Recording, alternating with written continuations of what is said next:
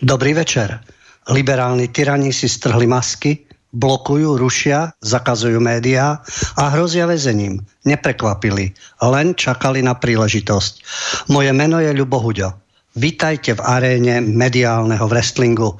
V jednom rohu hlavný prúd, mainstream, alias systémová propaganda a v druhom rohu alternatíva, čiže odlišný výklad udalostí. Nechýbajú podpásové údery, fake news, hoaxy a demagógia. Pravidlá nie sú a rozhodcom je každý z nás. Nad arénou sa vznáša kritické myslenie, no každý si ho predstavuje po svojom. Od tejto relácie neočakávajte neuveriteľné odhalenia a nostradamovské vízie, ale informácie, ktoré stoja za pozornosť a zamyslenie sa. V poslednej polhodinke od 21:30 môžete telefonovať na telefónne číslo 048 381 0101 a počas celej relácie písať maily na adresu studio@slobodnyvysielac.sk. Na úvod len zareagujem na niektoré vyjadrenia aj k relácii, že Huďo hovorí stále o tom istom a bolo to už viackrát povedané. No, Huďo hovorí o tom istom, pretože to isté sa stále deje. Nemyslím, ako tie udalosti sú rôzne, ale ten charakter zostáva rovnaký. Práve preto nadviažem na našu reláciu Mediálny Wrestling zo začiatku augusta, keď bolo oznámené, a teda už známe meno nového generálneho riaditeľa RTVS. Verejnoprávnosť. Áno, je to stále o tom istom. Mnohým to možno je jasné, mnohí tápajú, pátrajú, čo sa odohráva za oponou tejto verejnoprávnosti. Ja už som naznačil vo viacerých reláciách existenciu mediálnej mafie. Mediálna mafia spočíva v tom, že určitá skupina ľudí, a je to už od 90. rokov, je to tá prvá generácia týchto dá sa povedať mediálnych mafiánov a už druhá, ktorá prichádza pochopiteľne po 30 rokoch. A princíp mediálnej mafie spočíva v tom, že postupne tá skupina ľudí a ich odchovanci ovládajú mediálny priestor, oficiálny mediálny priestor, čiže v tej aréne mediálneho wrestlingu majú perfektne pod kontrolou ten svoj roh, v ktorom je, v tom rohu, kde je tá oficiálna propaganda. A tá skupina ľudí a ich odchovanci, či už zo žurnalistiky alebo redaktori, ktorých si vychovali, alebo na základe starých kontaktov, tými chápadlami preniká cez súkromné médiá a cez verejnoprávne.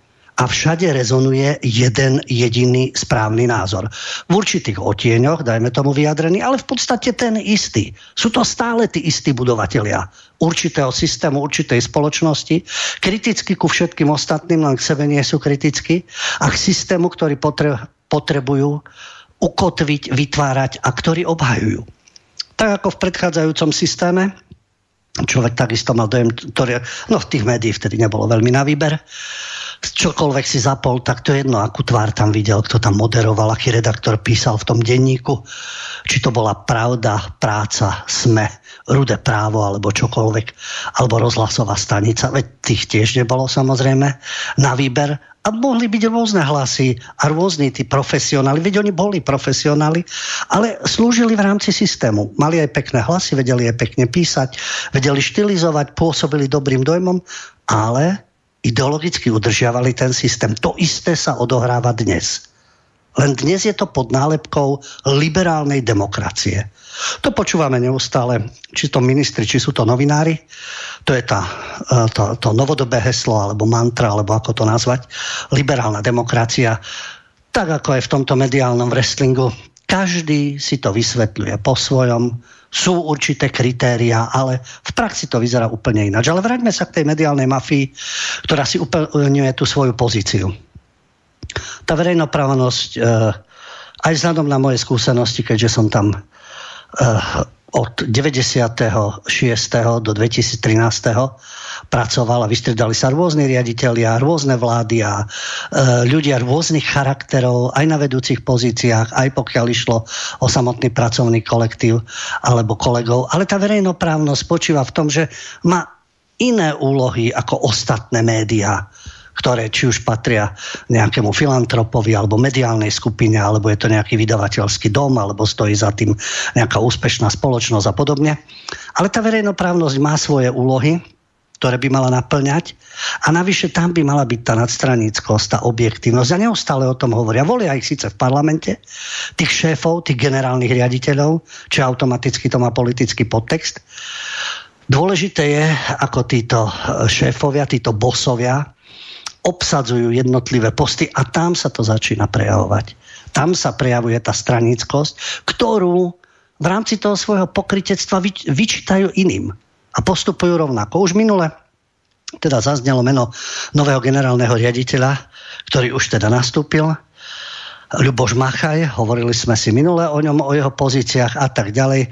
Ale v tej relácii na začiatku augusta zaznelo meno šéfky spravodajstva, čo je veľmi dôležité, pretože to je tá hlavná opora v rámci teda spravodajstva. Jasné, že vo verejnoprávnej televízii sa vysiela všetko možné, ale ovplyvňuje to vedomie, mienku voličov, spoločenské nálady a viac menej každý, kto to pozorne sleduje, podsúva určité tie názory, ktoré majú byť správne. A tam je tá mediálna mafia a tam sú tí naši ľudia v úvodzovkách, naši ľudia, každý má svojich ľudí, tých našich, ktorí okupujú tieto médiá a určujú tú mediálnu pravdu, opäť v úvodzovkách.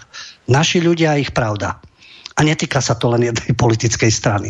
Ale aj tých, ktorí sú momentálne pri moci a sedia na tých najdôležitejších stoličkách v rámci verejnoprávnej televízie. Minule spomínaná šéfka spravodajstva, dlhoročná novinárka, ktorá pracovala aj pre politickú stranu, Mária Hlucháňová. Bola aktuálne redaktorkou denníka Pravda, mala predtým už skúsenosti aj zo Slovenského rozhlasu, aj z rádia Slobodná Európa, v rádiu Aktuál Martina Lendela, to je človek, ktorý pomáhal Dzurindovi, dá sa povedať, zniesť sa politickým výšinám a celú tú kariéru SDKU a tak ďalej. A táto Mária Hlucháňová, ktorá má byť garantom nezávislosti spravodajstva, ako som minule spomínal, má bohatú politickú minulosť spojenú so stranou KDH. Z médií odišla a pôsobila v KDH, bola riaditeľka komunikačného odboru KDH, Kresťansko-demokratického hnutia. Šéfka prezidentskej kampane Pavla Hrušovského, jeho poradkyňa, poslanecká asistentka aj na kandidátke KDH. Generálny riaditeľ Machaj politickú minulosť Hlucháňovej nepovažuje za problém.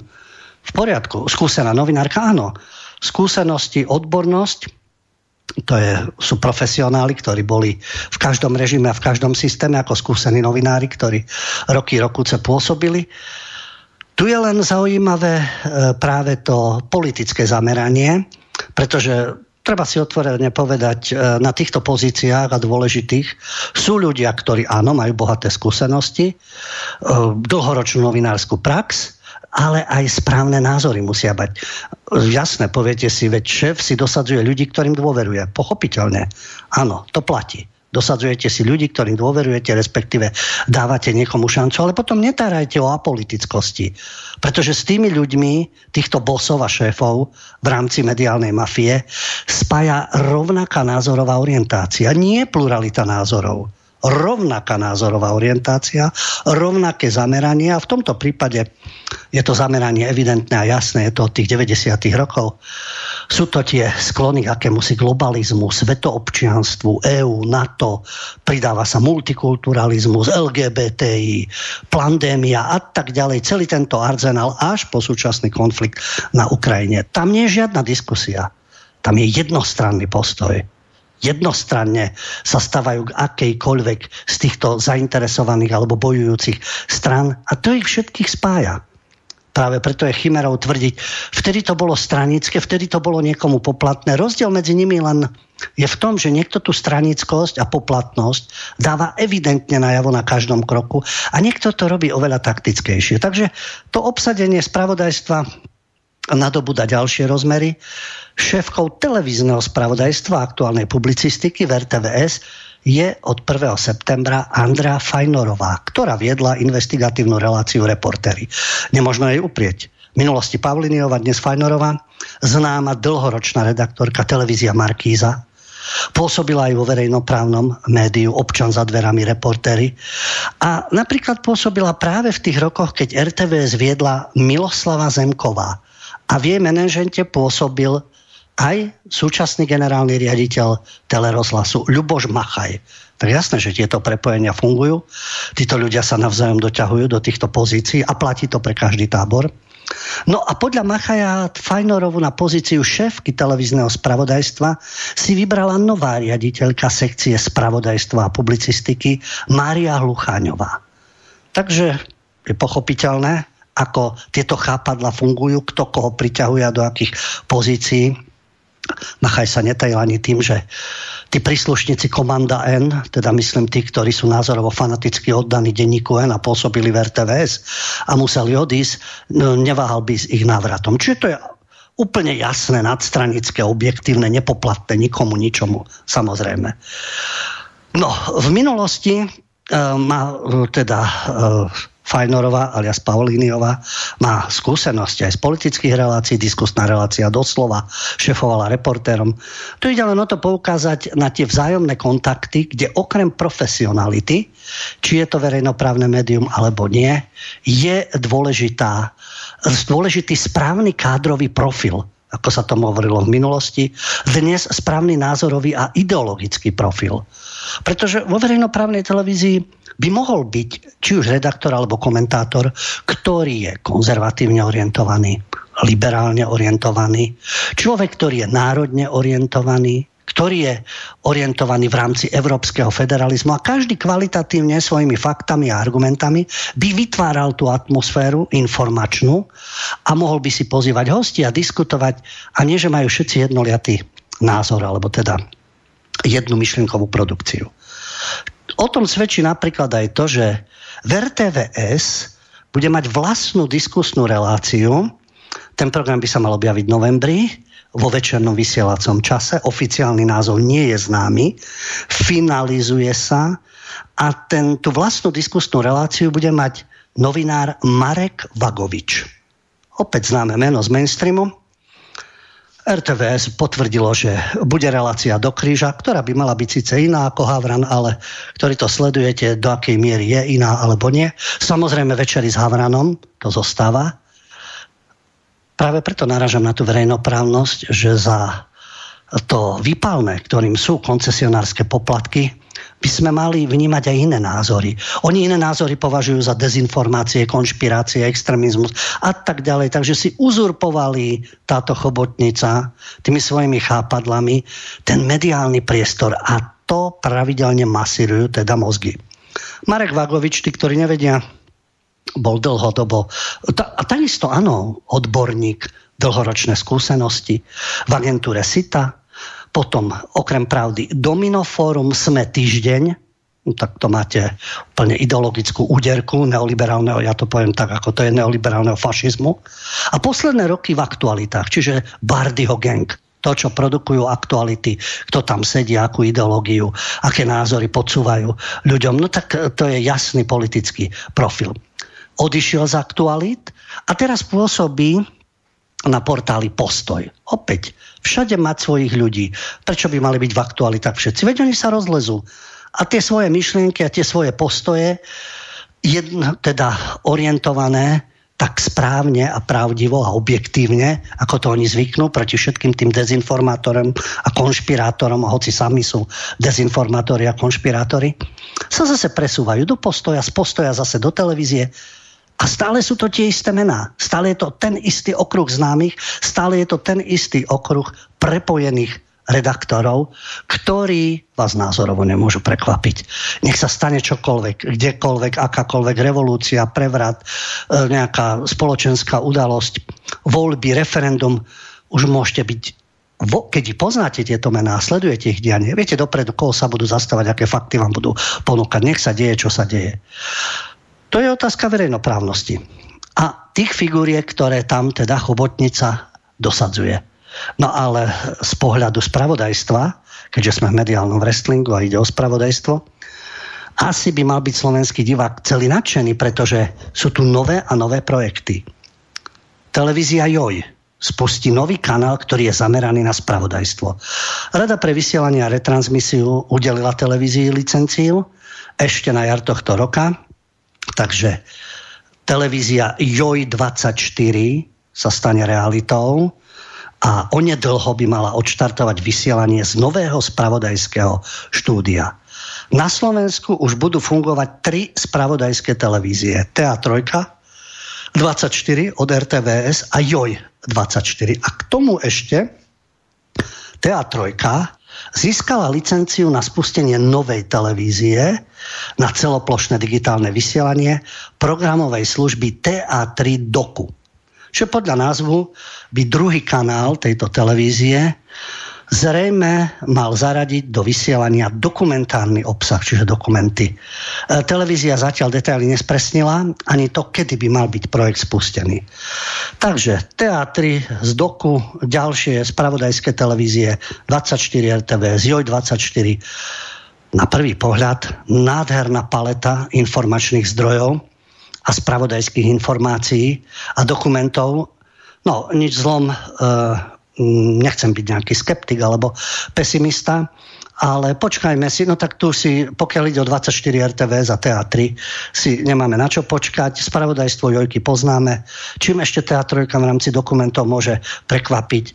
No, bol by som milo prekvapený, keby to boli rozdielne spravodajské zdroje, že by sa človek dozvedal rozdielne informácie, rôzne komentáre, rôzne analýzy, rôzne zamyslenia. Ale obávam sa, že tých staníc môže byť neviem koľko, aj tých dokumentov, a vždy to bude presne v tom správnom ideologickom duchu. To správne vysvetľovanie, to správne obhajovanie jedinej neomylnej pravdy, stanovenie nepriateľov, stanovenie spojencov, obdiv k určitým politikom a osobám, nenávisť k tým ostatným a výklad taký týchto udalostí, ktorí potrebujú podľa svojich názorov títo propagandisti, nie verejnosť. Oni len vytvárajú realitu takú, akú chcú, aby vnímala verejnosť. A podľa toho sa aj rozhodovala, volila, žila a tak ďalej.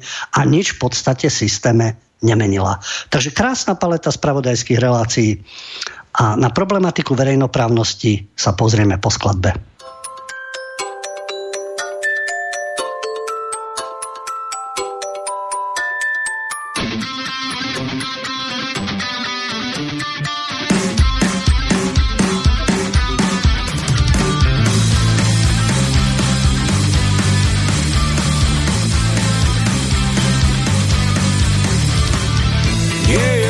Ako človek, každý sa tak trochu líši. Jeden hrabe sa ti v ranách, iný zase bolesť stíši. Nie je človek ako človek, klamstvá nepíšu sa zdarma.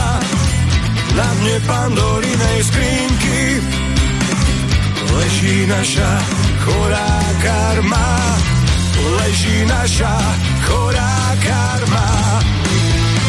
Čo sa tu s nami vlastne deje? Móde je vrážať do ľudí, nikto z nás sa už neusmeje, každý každému závidí.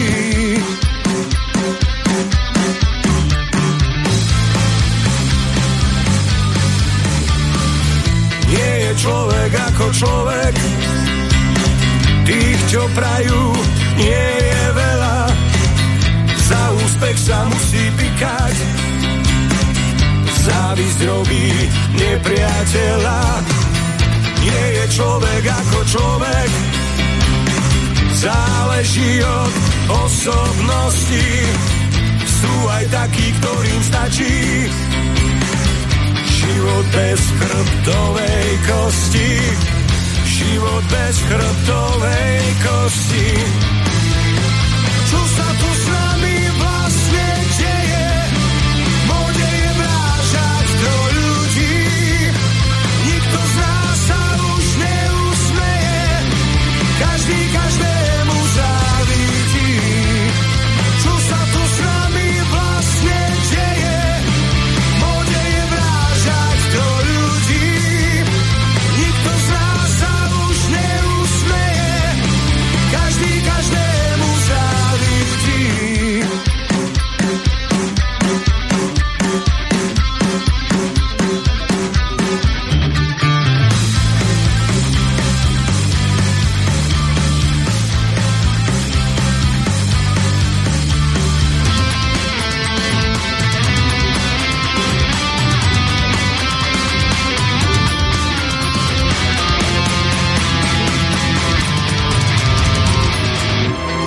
človek ako človek. Klamstvá nepíšu sa zdarma, na dne Pandorinej skrínky leží naša chorá karma. Čo sa tu s nami vlastne deje? Móde je vrážať do ľudí, nikto z nás sa už neusmeje, každý každému závidí. Čo sa tu s nami vlastne deje? Móde je vrážať do ľudí, nikto z nás sa už neusmeje, každý každému závidí.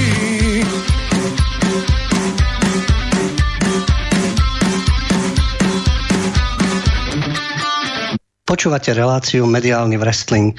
Pred chvíľou som hovoril o tom, koľko televíznych kanálov nových spravodajských budeme mať, takže môžeme sa tešiť na tú pestrosť informácií a hlavne z rozdielných informačných zdrojov a vyvážené spravodajstvo. Tešiť sa môžeme, ako to bude vyzerať. Myslím, že mňa to neprekvapí, ale Uvidíme.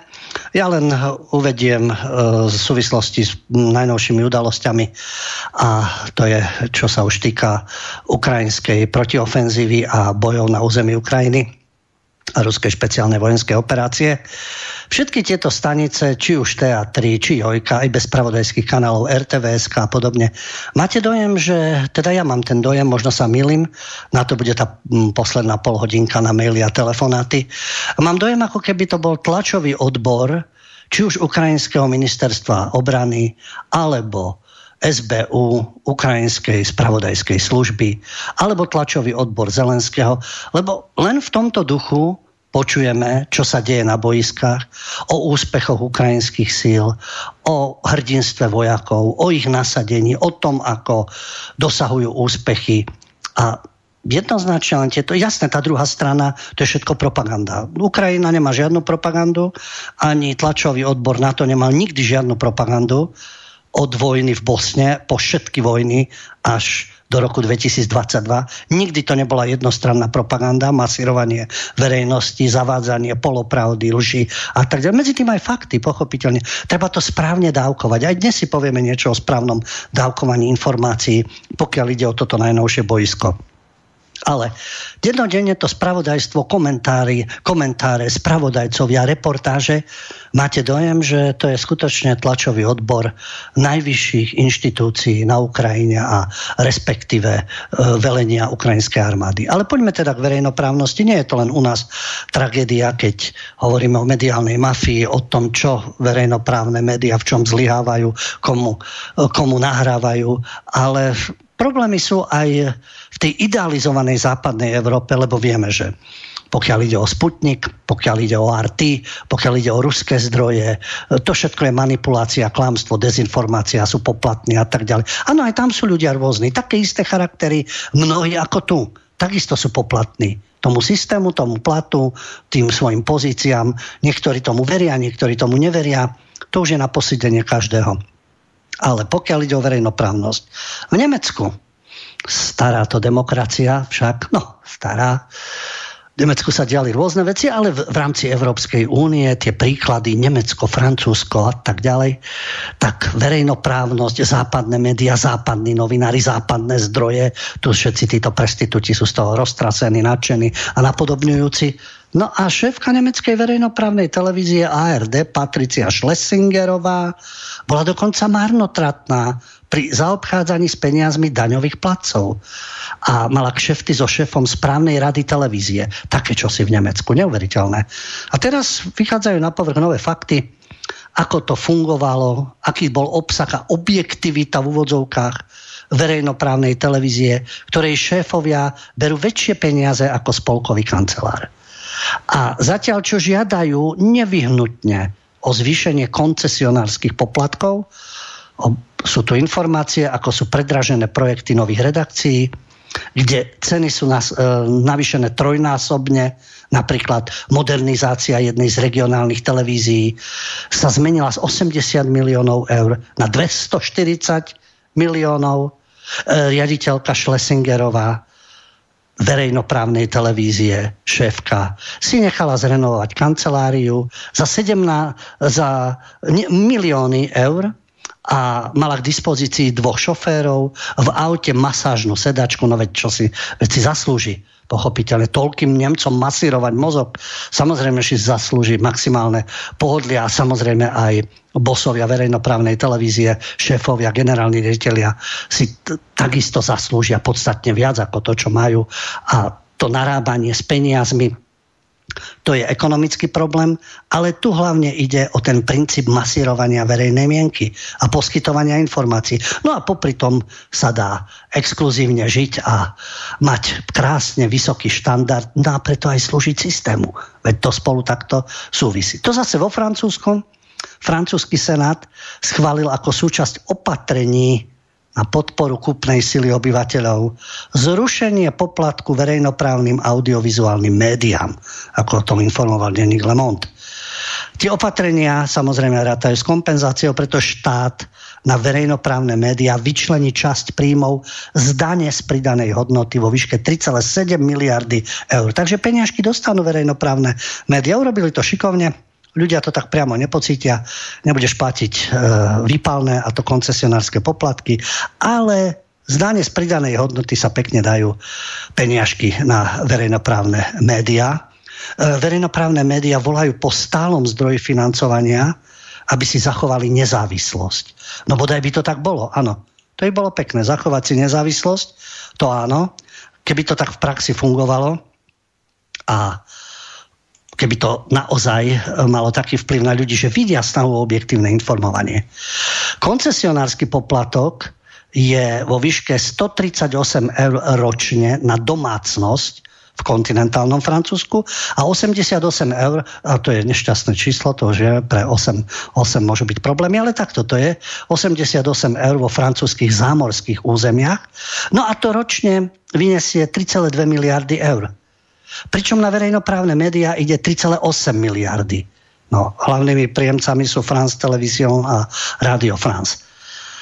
Takže takto to vyzerá s poplatkami, ale pokiaľ ide o Francúzsko, tam platí poplatok každá domácnosť, ktorá vlastní televízor.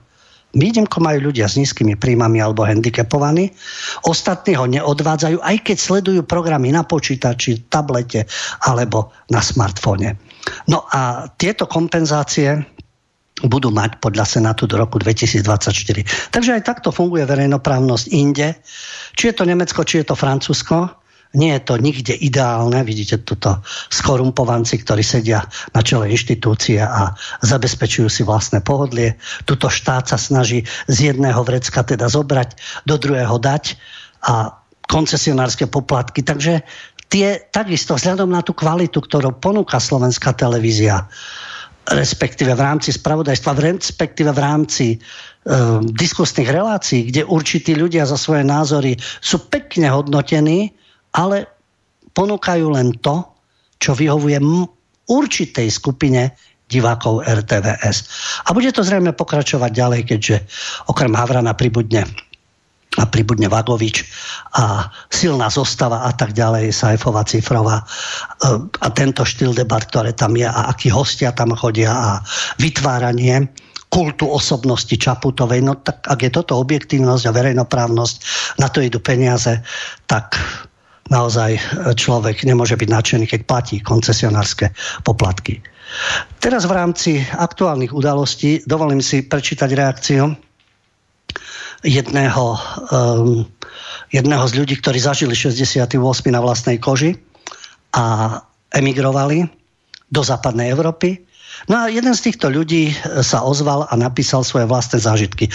Aktuálna situácia, pochopiteľne okupácia 1968, čo sa dialo a úspešne, ideologicky a propagandisticky sa to spája so súčasnou situáciou na Ukrajine.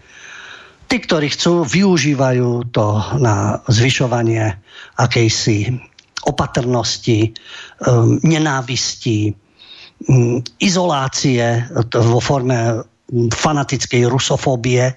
To neznamená, že opäť to je neustále ten istý problém, ktorý je v spoločnosti. Buď Rusov musíte nenávidieť a chcieť ich zlikvidovať, a aby sa Rusko Adam potopilo do mora, keby sa dalo, alebo ho úplne rozparcelovať v záujme niekoho iného. Alebo teda na druhej strane po ničom inom netúžite, len aby vám Kremeľ vládol a ruský prezident a všade bola ruská ríša. Toto je stanovisko mediálnej propagandy. Takto to vyzerá. Nič medzi tým totiž neexistuje. Buď ste oddaní lokaj NATO a ste za ďalšie zbrania, ďalšie sankcie a stupňovanie napätia a prijímanie ďalších vojenských opatrení a riešenie energetických výziev. To je potrebné, samozrejme. Energetické výzvy treba riešiť. Či s Ruskom, či s Norskom, alebo ako zabezpečiť, aby fungoval priemysel a podniky a vôbec, aby domácnosti neskrachovali. To je pochopiteľné. A na druhej strane, buď teda, ak odmietate túto oficiálnu líniu, tak ste nepochybne Putinov agent. Choré, postavené na hlavu, ale takto to funguje. Takto to je v tom mediálnom wrestlingu. A do toho prichádza každoročne, no teraz výnimočne v tomto roku, je to výročie okupácie august 68 a ide o tie tanky, ide o tie vojska, to stotožňovanie sa, áno, bolo to z Kremľa, ale boli to vojska Varšavskej zmluvy, boli tu všetci okrem Rumunov. A medzi tými sovietskými vojakmi boli rôzne národy a národnosti v rámci Sovietskeho zväzu a nechýbali tam ani Ukrajinci.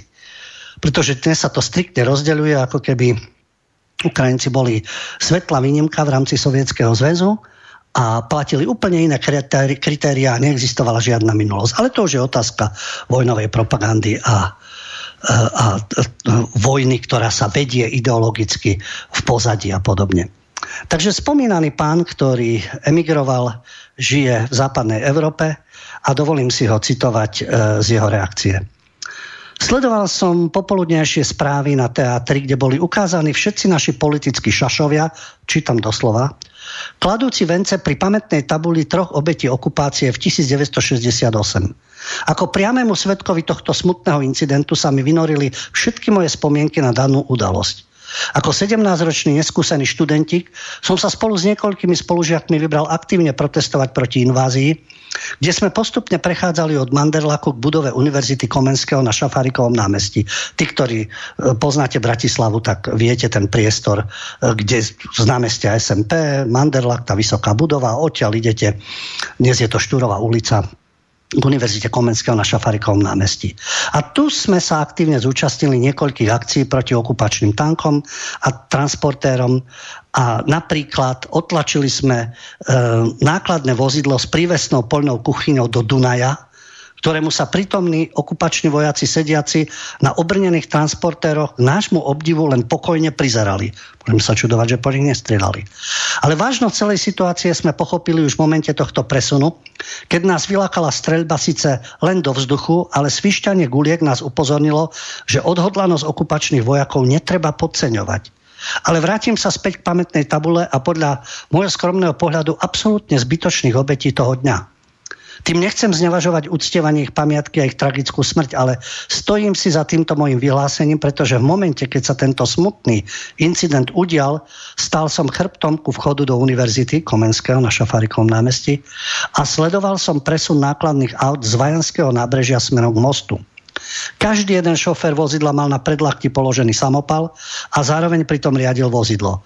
Po mojej pravici asi tak 5 až 10 metrov jeden z horlivých protestujúcich vrhol dlažobnú kocku do prechádzajúcej kolóny a trafil kabínu práve priamo predo mnou idúceho nákladného auta. Mladý ukrajinský, píše, pretože podľa neskorších zistení to boli práve ukrajinské jednotky, ktoré okupovali Bratislavu.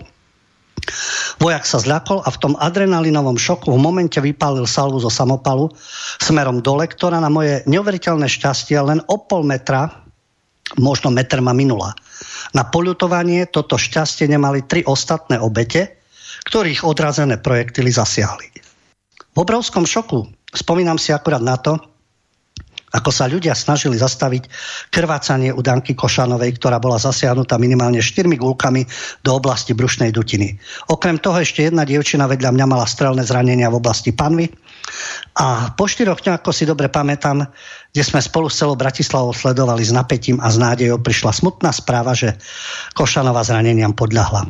v česť pamiatke jej a všetkým ostatným obetiam okupácie v roku 1968. Ako uvádzajú oficiálne štatistiky, celkovo ich bolo 108. A keby nebolo tohto iniciatívneho, citujem doslova, idiota, lebo inak sa to nedá nazvať, tak ich mohlo byť o 3 mladých ľudí menej. Toľko teda účastník. Môžeme mať na to rôzny názor. Áno, ľudia protestovali, hádzali čokoľvek. Niektorí vojaci strieľali, niektorí nestrieľali. Obete, mladí ľudia a podobne. Samozrejme, že je to tragédia aj tie udalosti, ktoré sa stali. Dostaneme sa ešte k 68. Ale keď si zoberiete tú situáciu, ktorá nastala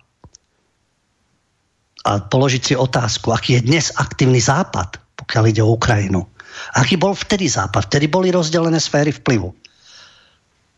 Západ vtedy neposielal inštruktorov, medzinárodné légie, neposielal zbrane, neinicioval rôzne kroky v rámci toho, keby aj celé Slovensko, alebo aj Česko, aj Slovensko, celé Československo povstalo, respektíve bojovalo proti vojskám Varšavskej zmluvy. Nič také sa neudialo. Pretože sféry vplyvu boli rozdelené. Neudialo sa to ani v Maďarsku v 56. Poliaci neskôr v 81. to riešili vlastnou armádou. Tieto procesy, ktoré boli. Ale z geopolitického hľadiska dnes, vzhľadom na to, ako skončil celý ten proces, keď si zoberieme od 68. dočasne, ale odišli po 20 rokoch, mohlo byť už po všetkých týchto problémoch a vtedy nezasahovali nikde, pretože, ako hovorím, sféry vplyvu boli jasné. Ani Kuba nevstúpila do Varšavskej zmluvy, pretože to bolo nereálne, vtedy s raketami, čo sa dialo a pomaly jadrová vojna, ale jednoducho takéto sféry vplyvu boli rozdelené. No ale po 89. si niekto povedal, vyhrali sme všetko, pokračujeme ďalej. A namiesto toho, aby tá situácia s tou konfrontáciou skončila, to pokračovalo ďalších 30 rokov a dnes je tá tragédia na Ukrajine. A tu už plynú zbrane. Tu už sú sankcie. Tu už sú školitelia. A rôzne tajné úlohy a nasadení odborníci a poradcovia a tak ďalej, ktorí sa v tom konflikte väzú, podnecujú ho a samozrejme bojujú za demokraciu, za slobodu, proti okupácii a tak ďalej. Ale vtedy v 68. nie. Vtedy tá možnosť ani šanca žiadna nebola. A tá Varšavská zmluva, ktorá tu bola pod vedením Kremľa, samozrejme, takisto ako aliancia NATO je pod vedením Pentagonu dodnes. Môžu sa hrať na veliteľstvo v Bruseli. Môžu vystupovať rôzne postavičky v rámci NATO a hovoriť o niečom. Je to pod Pentagónom. Tak ako dnes píšu vo veľkom z rozhodnutia Kremľa. Áno, to bol fakt. Politbíro, Sovietsky zväz, Varšavská zmluva z rozhodnutia Kremľa. Ale nenapíšu ktorýkoľvek konflikt, ktorý bol za posledných 30 rokov. Od Jugoslávie až po dnešnú Ukrajinu. Z rozhodnutia Pentagónu. Z rozhodnutia Bieleho domu. Z rozhodnutia Deep Stateu. Maximálna mediálna masáž. Ale vráťme sa teda k 68. V 68. tak ako píšu oficiálne zdroje, pozrime sa na mainstream, že okupácia v roku 1968 nepriniesla len priame obete, ale aj obdiv k Rusku pretrvávajúci dodnes. To je ich verzia, ale poďme ďalej. August 68, okupácia, ktorá trvala 20 rokov, tézy komunistickej propagandy o údajnej bratskej pomoci pred kontrarevolúciou začali pred pár rokmi znovu opakovať z putinovskej Moskvy. Dnes odtiaľ režírujú okupáciu Ukrajiny. Aj u nás tomu nemálo ľudí tlieska. Tu si dovolia napísať, pochopiteľne, známe firmy, pokiaľ ide o hlavný mediálny prúd, denník, SME a tak ďalej. Pokiaľ ide o tézy komunistickej, áno, bola to propaganda, hovorilo sa o bratskej pomoci. A dnes tézy liberálno-demokratickej propagandy hovoria o obhajobe európskych hodnôt pred neliberálnymi režimami, pred diktátormi, keď zvrhnutých diktátorov, ako to je vidieť na Blízkom východe a v Strednej Ázii, tak rozputajú také peklo, ktoré je ešte väčšie ako za daných diktátorov a demokracia nikde. Otázka je, čo je skutočnou príčinou, dôvodom a tak ďalej, v ktorých častiach sveta sa to odohráva. To režírovanie okupácií stačí si dnes pozrieť najnovšie udalosti v Iraku, čo sa odohrávajú, kam prišli vyslanci režisérov z Pentagonu, kde priniesli pokoj a stabilitu a mier do tých krajín, kde vtrhli. Ide aj porovnávať tieto súvislosti. Nie len tváriť sa, že všetko začalo až vo februári 2022. A dovtedy nikto nič nerežíroval, žiadne konflikty neboli. U nás tomu nemalo ľudí tlieskať. Neviem, možno, že niektorí tlieskajú, ale myslím si, že je tu značná časť ľudí, ktorí netlieskajú ani Pentagonu, ani Zelenskému, ani Moskve. A chceli by mier. Uzavrieť túto kapitolu a nie, aby na to doplácal celý svet a zarábali zbrojárske firmy a tí, ktorí obchodujú so skvapalneným plynom a rôzne zdroje a tak ďalej, ktoré budú nahradené v rámci teda Ruska. Rozohráva sa určitá hra v pozadí. Tomu sa nedá tlieskať. Tu je vyvolávanie krízy, provokovanie vojen, stupňovanie konfrontácie, dlhodobé pripravovanej konfrontácie. Spolky ako Rand Corporation a iné združenia, ktoré sú v pozadí, kde sa stretávajú predstavitelia tajných služieb, generalita, politici a podobne. Tam už dlho predtým mali svoje plány, ako vťahovať Rusko do konfliktu, ako sa blížiť jeho hraniciam. A mainstream to stále postaví na tom, že to sú nezmysly, to sú hlúposti, nič písomné také neexistuje. Každý má právo zvoliť si, kde, do akého spolku vojenského vstúpi. No má právo, samozrejme.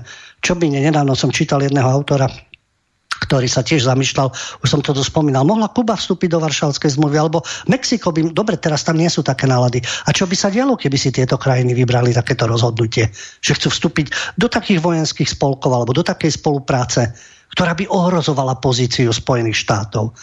Keď sa o to pokúšajú v Strednej alebo Latinskej Amerike, hneď prichádzajú sankcie, prevraty, podpora rôznych skupín. Takže treba vychádzať aj z politickej reality.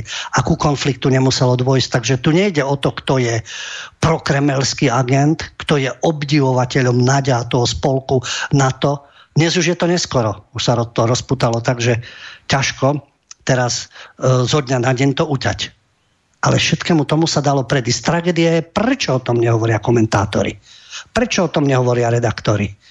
Sociológovia, politici a tak ďalej. Niektorí áno. Myslím s politikou. Takzvané neštandardné, populistické strany a tie automaticky slúžia Kremľu. Neobjasňujú túto situáciu. Opäť len jednostranný pohľad. Ale keď sa teda vrátime k 68. citovaná sociologička a politologička Soňa Somoláni, ova sa nedáva, pretože to vieme, to je prežitok pravidel slovenského pravopisu a tak ďalej. Niekto je svetový, predtým nebol, práve preto sa dostávame k tejto osobe. Sociologička a politologička Soňa Somoláni-ová hovorí, že ide o dedičstvo normalizácie, ktorá prišla ako následok okupácie. To, že dnes ľudia, nie všetci milujú Zelenského a nie všetci milujú úspechy ukrajinskej armády a ich konania na Donbase a tlieskajú údajne a podobne. Dedičstvo, už máme 30-ročné dedičstvo havloidného vymazávania mozgov, tak ako to bolo v Jugoslávii, tak ako to bolo v jednotlivých vojnách, tak sú ľudia nastavovaní touto propagandou a takýmito sociologičkami, aby prijímali len ukrajinskú verziu a len verziu a la New York Times a Bielý dom. Ale citujem sociologičku a politologičku Soňu Somoláni-ovu. Na druhej strane však vidíme, že spoločenské vedomie nie je monolit. Vnímanie sovietskej invázie sa líšilo aj podľa spoločenského postavenia či podľa miesta bydliska. Nemáme vlastne ani informácie, koľko ľudí žilo obrodným procesom a následným sklamaním z okupácie. Záležalo na tom, ako to ľudia prežívali. Niekto napríklad počas normalizácie kupoval lacný benzín od sovietských vojakov pri zvolenie, iného vyhodili z vysoko kvalifikovanej práce a musel ísť k lopate. Toľko Somolániová. Dnes sa to robí takisto takticky. Kto nemá tieto názory, tak v spoločenských vedách ťažko môže pôsobiť, či v médiách, alebo na katedrách, alebo prednášať. Takže takisto príde o svoju kvalifikovanú prácu a musí si nájsť nejaké iné zamestnanie a nemusí kupovať ani lacný benzín od vojakov NATO, ani od Američanov, ten už nie je lacný však. A takisto aj v rámci tohto systému majú ľudia rôzne názory. Somolániová to vidí, že tá rozpoltenosť postojov k Rusku, mali by sme mať jednotný postoj Prečo by mal byť predpísaný jednotný postoj? A že ľudia inklinujú k režimu tvrdej ruky? No, v rámci liberálnej demokracie alebo degenerácie sa tá tvrdá ruka uplatňuje. Len veľmi šikovným spôsobom. Ale navonok, a to robia médiá hlavného prúdu, hrajú tú demokratickú formu. Ale k čomu dospela sociologička? Súvisí to s tým a najmä s absentujúcim formovaním a osvojením si liberálnych a individualistických hodnôt, ako je napríklad otvorenosť pre diverzitu a pluralitu hodnôt a životných štýlov, ocenenie súťaže individuálneho výkonu. To sú veci, ktoré okrem industrializácie priniesla modernizácia v západných krajinách. Modernizácia priniesla rôzne aspekty. A nielen v západných krajinách. Nemusí byť určujúca len... Čo je dnes moderné v západných krajinách, to už je zvrátené a degenerované. A ak to neprekáža tejto sociologičke, bohužiaľ, otvorenosť pre diverzitu a pluralitu hodnôt a životných štýlov. Teraz som hovoril o verejnoprávnej televízii. Hovoril som o médiách hlavného prúdu. Tam je aká diverzita a pluralita? Aké ocenenie, otvorenosť a podobne musia byť len liberálne hodnoty. Kto si čo predstavuje pod liberálnymi hodnotami? To je tiež veľmi svojrázne, pretože termín liberálny fašizmus nie je zbytočným termínom. Dostaneme sa aj k inému termínu, ktorý používa napríklad Paul Cray Roberts v súvislosti s demokratmi, s takzvanými demokratmi v USA. Takže podľa nej na jednej strane sú tu tie následky tej normalizácie, toho uvažovania ľudí, tých postojov k Rusku. No, včera sme mali milovať Rusko, myslím v predchádzajúcom režime, Sovietsky zväz, sovietských občanov a ich vzory. A dnes máme čo milovať? Západ, Spojené štáty, Európsku úniu, ich vzory, ich modernizáciu, pokiaľ ide o duchovné hodnoty, tak je to katastrofa. Ale to už je iná téma. A podľa sociológov je Slovensko, to konštatuje už mainstream, je dlhodobo hodnotovo aj geopoliticky rozpoltené. Samozrejme, je rozpoltené a k tomu prispievajú práve takíto odborníci. Nemôžu mať všetci rovnaké názory, ani drvivá väčšina ľudí, žiaľ. Ale aspoň snaha o fakty a objektivitu by k niečomu viedli. Takto tá rozpoltenosť sa žiaľ prehlbuje a prehlbuje. A potom vrchol týchto tvrdení v rámci týchto hlasných trúb liberalizmu a mainstreamu, že aj pamätníci okupácie z roku 1968 popierajú vlastnú životnú skúsenosť. Prečo by popierali vlastnú životnú skúsenosť? Asi majú inú ako redaktori v médiách, ktorí ani nezažili 68. na vlastnej koži. Tak prečo hovoria o niekom, že popiera vlastnú životnú skúsenosť, lebo nemiluje US Army a manévre NATO? A z mladých ľudí dokonca každý tretí nemá na udalosti 21. augusta žiadny názor. To by si mohli vstúpiť do svedomia práve tí, ktorí masírujú verejnú mienku. Len na okraj ešte pred skladbou spomeniem profesorku, doktorku filozofie PhD Soňu Somoláni Ovu, ktorá je politologičkou, sociologičkou, profesorkou na Filozofickej fakulte Univerzity Komenského, keď už hovorí o tom období, o tej normalizácie a čo to na ľuďoch zanechalo a individualizmus a liberálne hodnoty a podobne. Zaujímavé je, keď študujete jej životopis a dozviete sa, že štúdium na Filozofickej fakulte Univerzity Komenského odbor sociológia ukončila v roku 1971. To znamená, že za normalizácie.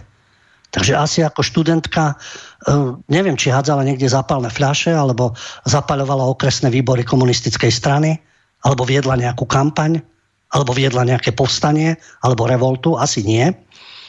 A potom sa už len dozviete o jej činnosti v roku 1994. Ja neviem, čo robila medzi tým. Možno mi to niekto vysvetlil, ale myslím si, že bola spokojným socialistickým občanom Československej socialistickej republiky. Pretože habilitovala v odbore politológia v roku 1994. V 71. skončila štúdium a potom sa dozvedáme, čo bolo v 94.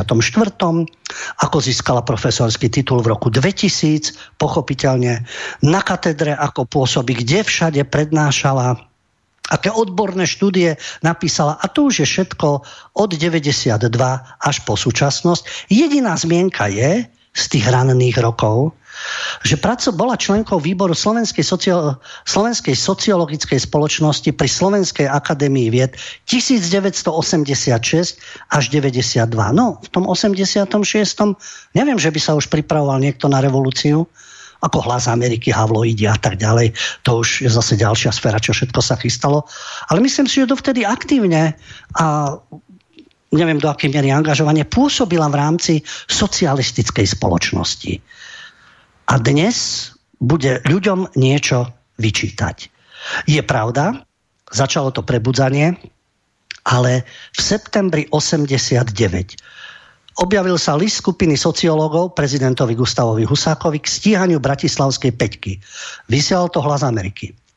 Naozaj skupina sociológov vyzvala prezidenta, vtedajšieho komunistického prezidenta Gustava Husáka v súvislosti s bratislavskou Peťkou, otázka prenasledovania, otázka potreby dialógu, to by sa aj dnes išlo však skutočný, kde je uvedené v tom liste.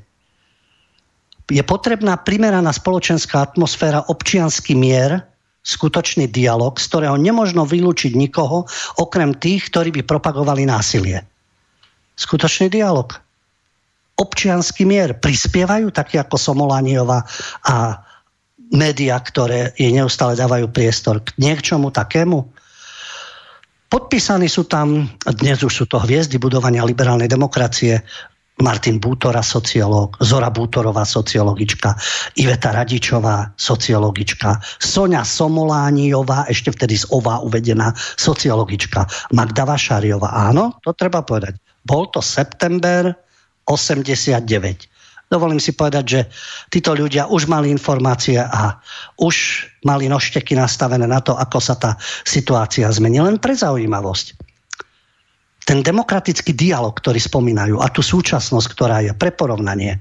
Vtedy išlo o trestné stíhanie bratislavskej Peťky a to bol profesor Miroslav Kusy, doktor Jan Čarnogurský, docent Vladimír Maňka, spisovateľka Hanna Ponická a disident Anton Salecký, ktorého mlátili eštebáci a tak ďalej, ktorý z týchto 5 je napríklad Jan Čarnogurský a Anton Salecký názorovo úplne inde ako napríklad Somoláni. Profesor Kusy, áno, ten bol od začiatku, od prvých rokov po Havloid, federalista, svetoobčan, všetko slovenskému bolo cudzie, bývalý marxista, potom už bol zase internacionalista, ale v zmysle svetoobčianstva. A Jan Čarnogurský kritizovaný, keď sa objavil v spravodajstve slovenskej televízie, pomaly to, a neviem, či aj nie, moderátorku stálo miesto, vedúci vydania, dodnes sa mu to vyčíta, čo si to dovolili počas tej situácie, ktorá je na Ukrajine, aby Čarnogurský prišiel do štúdia. Nemusíme súhlasiť s Janom Čarnogurským, môžeme mať názory na ňo ako predsedu KDH, na bývalého premiéra, politika, vyjadrenia, ale prečo by nemohol prísť do štúdia a povedať aj niečo, s čím niekto nesúhlasí a niekto zase môže súhlasiť. Anton Selecký, ktorý sa ani nedostane nikam. Človek silne veriaci, ktorého komunisti vybíjali zuby a tak ďalej. A takisto proti tomu režimu vystúpal. Dnes má diametrálne odlišné názory. Nemyslím, že by obhajoval predchádzajúci režim. V žiadnom prípade práve naopak. Vidí nedostatky, ktoré sú v súčasnom režime, ako pripomínajú predchádzajúci režim, ako sa šíria znovu klamstva. A tu máme späťky dvoch, ktorí sú názorovo niekde inde. Kde je tá pluralita? A títo ľudia nedostanú mediálny priestor. Ani nemôžu diskutovať niekde, ani povedať si svoj názor. A to sa zdá Radičovej, Bútorovcom, Somolániovej. To takto vyhovuje? Keď hovoria o predchádzajúcom režime, v ktorom sa spamätávali až v septembri 89, ale viac až po skladbe. Zmeškal som lietadlo, ktoré zajtra spadne. Spravil som to na schvál, ja nechcem skončiť na dne. Zapriahnutý do vozíka hypermarketu. Prečo skončiť práve tu? Podľa všetkých reklám sme nekonečne šťastní. Tí, čo chcú žiť inak, sú odpísaní blázni. Zmeškal som lietadlo, ale nestratil som smer.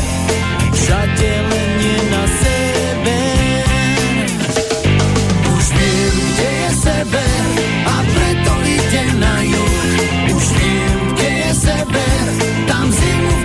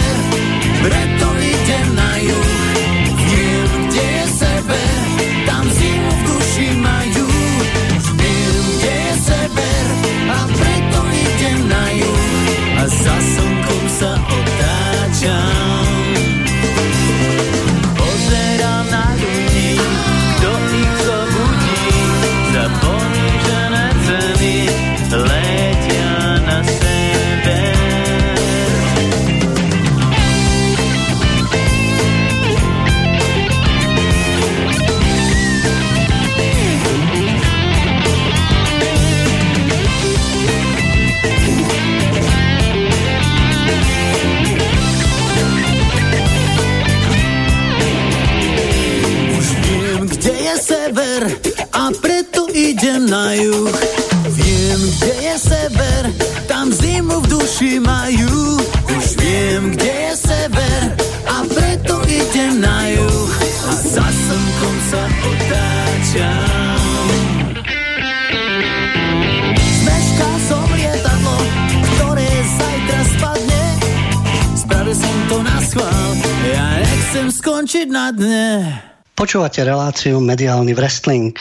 Od 21:30 môžete telefonovať na telefónne číslo 048 381 0101 a písať svoje maily na adresu studio@slobodnyvysielac.sk. Keď som spomínal súčasnú garnitúru, ktorá presadzuje názory o liberálnej demokracie, hovorí o 68., hovorí o okupácii, hovorí o súčasnej situácii na Ukrajine, vyčíta ľuďom, že nemajú tie isté názory ako oni. A pričom neustále vzhliadajú, ako som aj citoval, modernizácii v západnom svete, ktorý priniesol určité hodnoty. A na tento západný svet, keď sa pozrieme, tam sú takisto mnohí ľudia, myslitelia, sfére humanitných smerov, aj novinári, ľudia s bohatými skúsenostiami aj z politickej sféry, ktorí majú odlišné názory, ale u nás sa necitujú. U nás sa nespomínajú.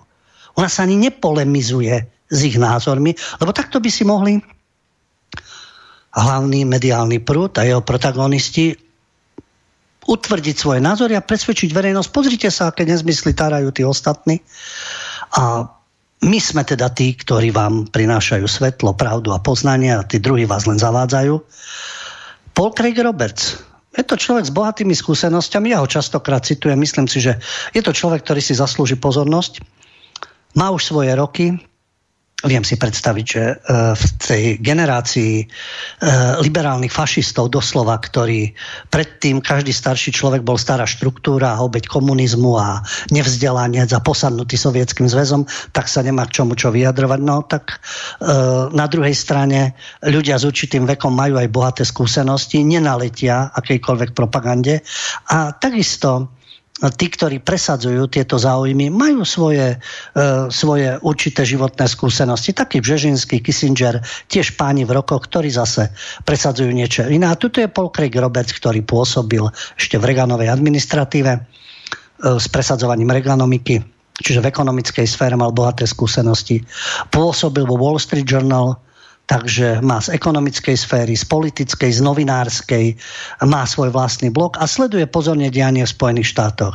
A na tie bohaté ekonomické znalosti a skúsenosti novinárske a politické je, myslím, dobré sa pozrieť zblízka a ocitovať si niektoré jeho veci. A pokiaľ ide o tú pluralitu, ktorá je tých názorov a ten občiansky mier a odmietanie tej konfrontácie, tak názorný príklad je, čo sa deje v Spojených štátoch. A Paul Craig Roberts doslova píše vo svojich komentároch a na svojom blogu. Američania sa musia prebudiť. Demokrati sú nacisti. Nacistickí demokrati. Pozorňujem, u nás sa používal termín a používa liberálni fašisti. Na tento termín penia, zúria, vysmievajú sa z týchto denníkov liberálno-fašistickej propagandy, paradoxne. Aký je to nesmysel, oxymoron a vylúčuje sa to a podobne, lebo liberalizmus znamená to a fašizmus to. Len ide o to, že krásne poučky, ale v praxi to funguje úplne inak. No a Paul Craig Roberts prichádza s termínom nacistickí demokrati. Áno, čerstvým absolventom alebo súčasným študentom politológie, sociológie, žurnalistiky. To môže pripadať smiešne. Môže, ale myslím si, že svojimi poznatkami a skúsenosťami trošku skromnosti, pretože nesiahajú Paulovi Craigovi Robertsovi ani počlenky a mnohí títo naši komentátori a Havrani a Vagovičovci a Bardiovci. Ale poďme Paulovi Craigovi Robertsovi. Nacistickí demokrati posielajú teraz Američanov do väzenia za to, že vyjadrili svoj nesúhlasný názor a teda za to, že uplatnili svoje právo vyplývajúce z prvého dodatku ústavy. Ak sa naivní Američania rýchle neprebudia, ocitnú sa v tyranii horšej, ako bola Hitlerova tyrania. Veď demokrati už porušili norimberské zákony. A to keď zaviedli povinné očkovanie proti covidu. Keď spôsobili bankrot tisícov podnikov nariadením o ich povinných lockdownoch. keď nariadili verejným školám viesť výuku v duchu protibeložskej ideológie, známej pod názvom kritická rasová teória, ktorá má v deťoch navodiť pocit viny a nedôvery k svojim rodičom. Keď zneužili verejné školy na verbovanie detí do transrodového hnutia, povzbudzujúcich najmladšie ženy k tomu, aby si nechali mrzačiť svoje tela operačným odňatím prsníkov. Keď prinútili ženy prijímať na svojich toaletách aj mužov a toto robiť aj vo svojich športových družstvách. Ženou vyhlasujú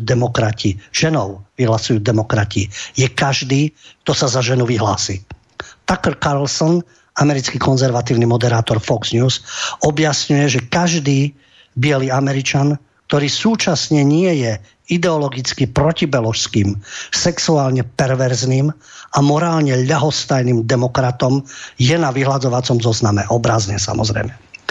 Nevšímajte si to, smejte sa na tom, píše Paul Craig Roberts, ale až vás to dobehne, bude vašim katom vaša ľahostajnosť a bezstarostnosť. Varovné slova, ako vidieť, nacistickí demokrati, liberálni fašisti a podobne sa v praxi naplno prejavujú. Jasné, že to je hra s určitými pojmami a s určitými slovami a mohla by byť okolo toho ako zaujímavá politická debata. Ale, ako hovorím, keď si porovnáme, s čím prichádzajú liberálni politici, po čom túžia tzv. Liberálne davy, po tej slušnosti a po tých určitých európskych hodnotách a po podpore vojny a podobne, tak sa to v praxi prejavuje práve tým rozdelením spoločnosti. A tá chorobná nenávisť, ktorá sa dnes uplatňuje celoplošne voči Rusom a Rusku. Vo vojne páchajú zverstva vojaci. Páchali aj za druhej svetovej vojny. Jedni, druhí. Aj v týchto konfliktoch my počúvame len o ruských, pochopiteľne. A jednostranne, ako keby sa na druhej strane nič nedialo. Ale že do akého štádia sa dostávajú títo prestitúti hlavného mediálneho prúdu, keď objavíte titulok slovenského denníka Plus.sk s titulom Ruskí žoldnieri dostávajú od islamistov na frak. Niekoľkých zabili. Neuveriteľná radosť a obhajoba, keď ide o zabíjanie Rusov. Už aj islamisti sú dobrí. Tí islamisti, ktorí odrezávajú hlavy, tí, ktorí znásilňujú neplnoleté dievčatá, tí, ktorí rozsievajú teror, len preto, že proti ním bojujú Rusi, Wagnerovci, ktorí tiež nie sú svätí, ale vo vojne sú jedny sily, druhé sily, ktoré bojujú proti sebe, tak ešte aj islamisti sú tými pozitívnymi hrdinami. Tam už skutočne správa je síce z TASRu, tlačovej agentúry, ale titulok dal nejaký press idiot z plus jeden deň, z plusky. Doslova, džihadistická skupina napojená na sieť Al-Qaida v strednej časti severoafrického štátu Mali zabila 4 žoldnierov ruskej súkromnej polovojenskej Wagnerovej skupiny. Skupina na podporu islamu a moslimov, ktorá je hlavnou džihadistickou skupinou v oblasti afrického Sahelu, deklarovala v strednej časti Mali, že prepadla skupinu Wagnerovcov, ktorí sa presúvali z dediny smerom do hôr. O život prišli 4 príslušníci Wagnerovej skupiny, zvyšok skupiny utiekol. A teraz fakty. Rusko sa stalo blízkym spojencom malískej vládnucej chunty, ktorá bojuje proti džihadistickému povstaniu. A teraz sa zamyslíme, čo je lepšie? Džihadistické povstanie alebo vládnúca chunta? Dajme tomu ani jedno, ani druhé. Ale ako vyzerajú džihadistické kalifáty a čo predvádzal islamský štát, vtedy to všetci odsudzovali. Dnes je to v Mali v poriadku, lebo sú tam Wagnerovci a pretože malíski vojaci, tí, ktorí vládnu, teda tá chunta, bojuje proti moslimom. V Mali tak pôsobia príslušníci ruských polovojenských jednotiek, západné krajiny za žoldnierov vyslaných na to, aby podporili obklúčené malíske ozbrojené sily. Tá organizácia, skupina na podporu islamu a moslimov, GSIM, ktorej vplyv stále narastá, zahrňa nespočetné množstvo džihadistických skupín. Pôsobí najmä v Mali a v susednej Burkine Faso. Takže už džihadisti sú tí hrdinovia, to, že terorizujú Afriku, to, že terorizujú Mali a Burkinu Faso, čo proti nim vojaci zasahujú teda. Vyžiadali si na pomoc, pretože Francúzi odtiaľ odišli, aby podporili ich ozbrojené sily malijské, vyžadali si ruských Wagnerovcov. Jasné, že si netreba. To sú profesionálni vojaci, ktorí majú skúsenosti, žoldnieri, tak ako sú západné skupiny, ktoré pôsobili v Iraku, v Afganistane, tzv. Kontraktori. Niektorí sa aj spovedali pred kongresom, ale všetko to bolo len formálne. Premenovala sa tá skupina a Blackwater sa, myslím, volali a pôsobila ďalej. Ale tuto prestitúti vyjadrujú radosť, lebo islamisti sú dnes hrdinami, pretože budú podrezávať Wagnerovcov a budú ich zabíjať a sú schopní takýto titulok, o čom to pochopiteľne svedčí. Vizitka daných novinárov. A čo je zase ďalšou takou vizitkou v tejto ako fanatickej rusofóbii, pochopiteľne jedno aj druhé je zvrátené aj ukrofília, aj rusofóbia a takisto nejaké fanatické nadšenie pre niektorú zo strán alebo z nejakého diktátu určitej veľmoci. Ale pozrime sa na reakciu, ktorá sa týkala atentátu na Duginovú dceru, ktorá zahynula pri výbuchu auta. Dugin, filozof ruský, politolog, Alexander Dugin, ktorý má svoju teóriu. Nemusí sa páčiť liberálom, samozrejme nie je naklonená liberálnemu svetu. Pochopiteľne je to o konfrontácii euroazijského sveta a Ruska vo vzťahu k západnej liberálnej civilizácii. No a jeho dcéra ako novinárka, sme v Mediálnom Wrestlingu, nech mala akýkoľvek názor, skončila ako obeť atentátu a teraz tie vyjadrenia, ktoré k tomu nastali. A len tak pre porovnanie. Jedným z nich bol Juraj Krúpa, poslanec za SAS, ktorý reagoval vo svojom statuse, neskôr ho zmazal, kde schvaľoval smrť ruskej civilistky, dcery známeho filozofa. Niečo podobné predviedla aj ministerka obrany Česka Jana Černochová za ODS, ktorá sa vyjadrila. Potláčam prirodzenú ľudskú reakciu na tragickú smrť, ale toto sú skutoční vrahovia a vojnoví štváči. A nie je mi ľúto ani dcery, ani truchliaceho otca. Je mi ľúto tisícov ľudí zavraždených v dôsledku ich propagandy a odpornej ideológie. Dnešnú noc na 21.8. si v Rusku zapamätajú. Toto napísala na sociálnej sieti česká ministerka obrany Jana Černochová. Niečo podobné. Vidíte, radosť aj Juraja Krupu, ktorý to potom zmazal. Rusi ju obvinili, že oslavuje terorizmus. A ona, česká ministerka, žiaľ ministerka sa vyjadrila, iba neoplakávam vojnových štváčov. V poriadku, nemá rada vojnových štváčov. Duginová dcéra samozrejme podporovala špeciálnu vojenskú operáciu, mala tvrdé vyjadrenia vo vzťahu k Ukrajincom, takisto ako Ukrajinci majú k Rusom, ako ich treba vyzabíjať. A nie je to len od februára 22, ťahá sa to aj v histórii, vzájomne, no ale keď sa tomu neurobí nejaké riešenie, tak ten konflikt bude do nekonečna. Ale pokračujme. Dobre, proti vojnovým štváčom, nie je jej ľúto truchliacich, pretože sú to vojnoví štváči, vstupenci vojnovej propagandy a majú na svedome tisíce ľudí. A čo tak pani Jana Černochová a taký Krupa k Albrightovej, Madeleine Albrightovej, mesiarky z Balkánu. Tam má čo, koľko ľudí na svedomí. Ale nikto ju nevyhodil do vzduchu. Tam prejavujete radosť, zomrela prirodzenou smrťou. Potlačili nejakú prirodzenú ľudskú reakciu na jej smrť? Alebo vyjadrili radosť? Hillary, prezývaná aj Killery, alebo Hitlery Clintonová, takisto čo všetko má na svedomí, aké mala vyjadrenia. Ale žije, pochopiteľne. Keď ju niekto v rámci atentátu odstraní, čo bude potom? Aké budú reakcie? Budú slzičky? Lebo je to čistá žena, druhá matka Teresa, aj Albrightová, aj Clintonová. A všetci tí americkí vojnoví štváči. Keď Duginová ako komentátorka, ako redaktorka bola vojnovým štváčom. A čo všetci tí americkí vojnoví štváči na CNN, New York Times, vo všetkých tých vojnách od 90. rokov až do tej poslednej. John Pilger svojho času napísal, že mnohí novinári sú vojnoví zločinci. Propagujú vojny, idú s tou armádou, opisujú ich hrdinské činy. To nie sú vojnoví štváči? Tí naši spravodajcovia, aj verejnoprávni, ktorí boli vždy len na ukrajinskej strane, ešte po 2014, keď bola antiteroristická operácia ATO a čo stvárali ukrajinskí vojaci na civilnom obyvateľstve v Donbase, akú infraštruktúru ostreľovali, aké deti zabíjali. Vtedy kde boli tí vojnoví štváči? Ale písali o hrdinstve Ukrajincov. Je to tragédia aj pre ukrajinské deti, aj pre ruské deti.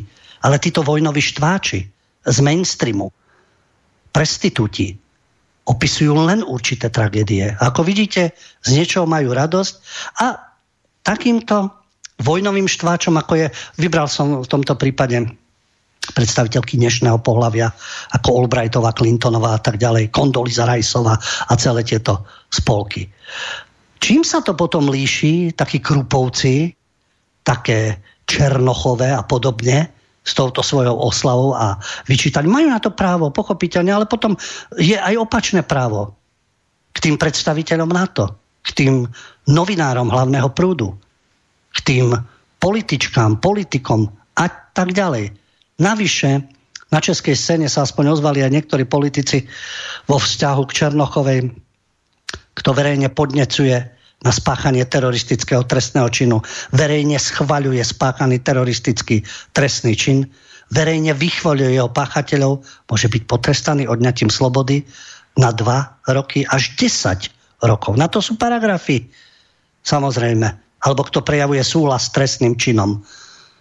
Potom aký problém je v súvislosti s Írmi a Írskou republikánskou armádou, keď zabíjali v mene slobody Írska a írskeho národa, takisto mali byť hrdinami a mali byť ospevovaní. A nie, že je to teroristický čin.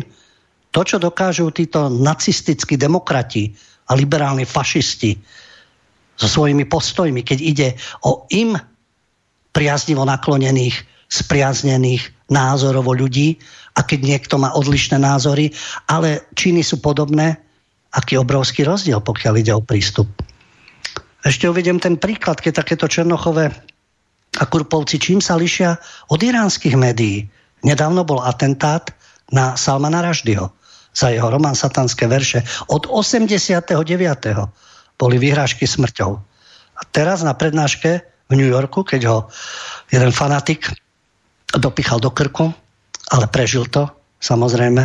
Pričom išlo o Hadiho Matara, ktorý sa už narodil v Kalifornii, ale sympatizoval so šiitským moslimským extrémizmom a s iránskymi islamskými revolučnými gardami a dopustil sa tohto útoku, čo už mal byť v rámci multikultúrnosti a v rámci Spojených štátov už mal teda byť súčasťou nejakého nového uvažovania. Nestalo sa tak.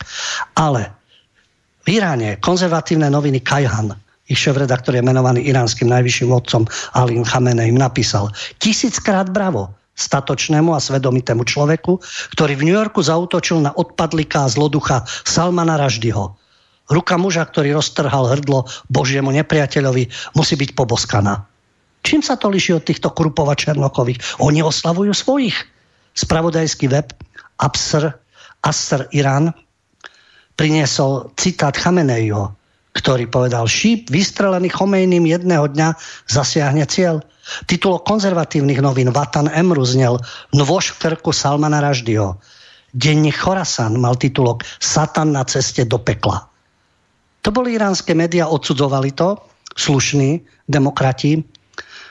Čo to je? Takto oslavovať nejakého teroristu. No čo predvádza slovenský poslanec parlamentu? Čo predvádza ministerka obrany s oslavou zabíjania Duginovcov? Takže budeme sa deliť na rôzne gangy, ktoré budú medzi sebou zápasiť a oslavovať smrť nepriateľov. Tomu sa hovorí tá modernizácia západného civilizovaného sveta a tí, ktorí jej ako kolaboranti v strednej a východnej Európe slúžia. Po skladbe ešte ďalšia téma.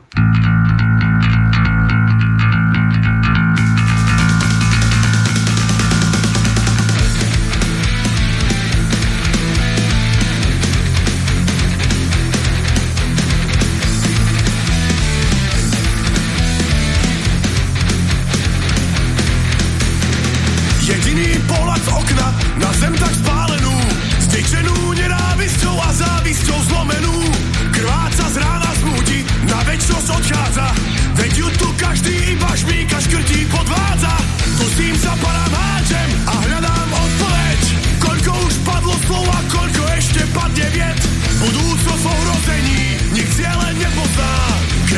žialom kričí stratená, nervózna. Plamene riek sa prúdom nesú do morí a voda tlie, kým v nej ten oheň dohorí. Vo víne lož a po nej v ústach trpká chuť. Všetko tu nechávame prachom zapadnúť.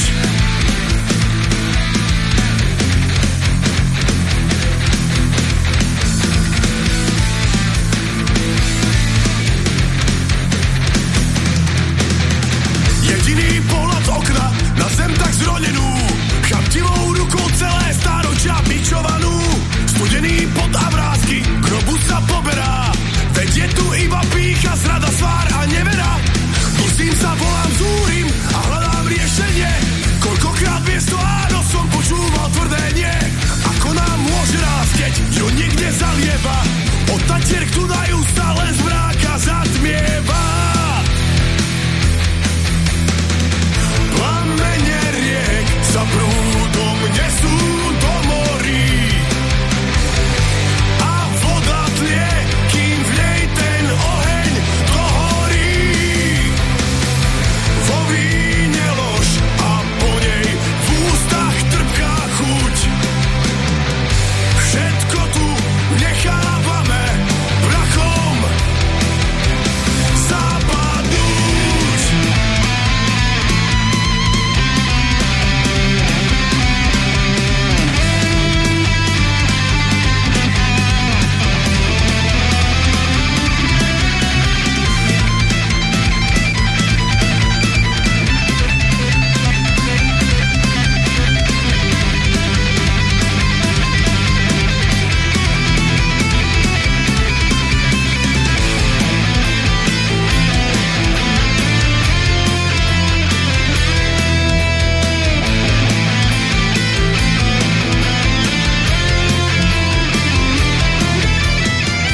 Plamene riek sa prúdom nesú do morí a voda tlie, kým v nej ten oheň dohorí. Vo víne lož a po nej v ústach trpká chuť. Všetko tu nechávame prachom zapadnúť.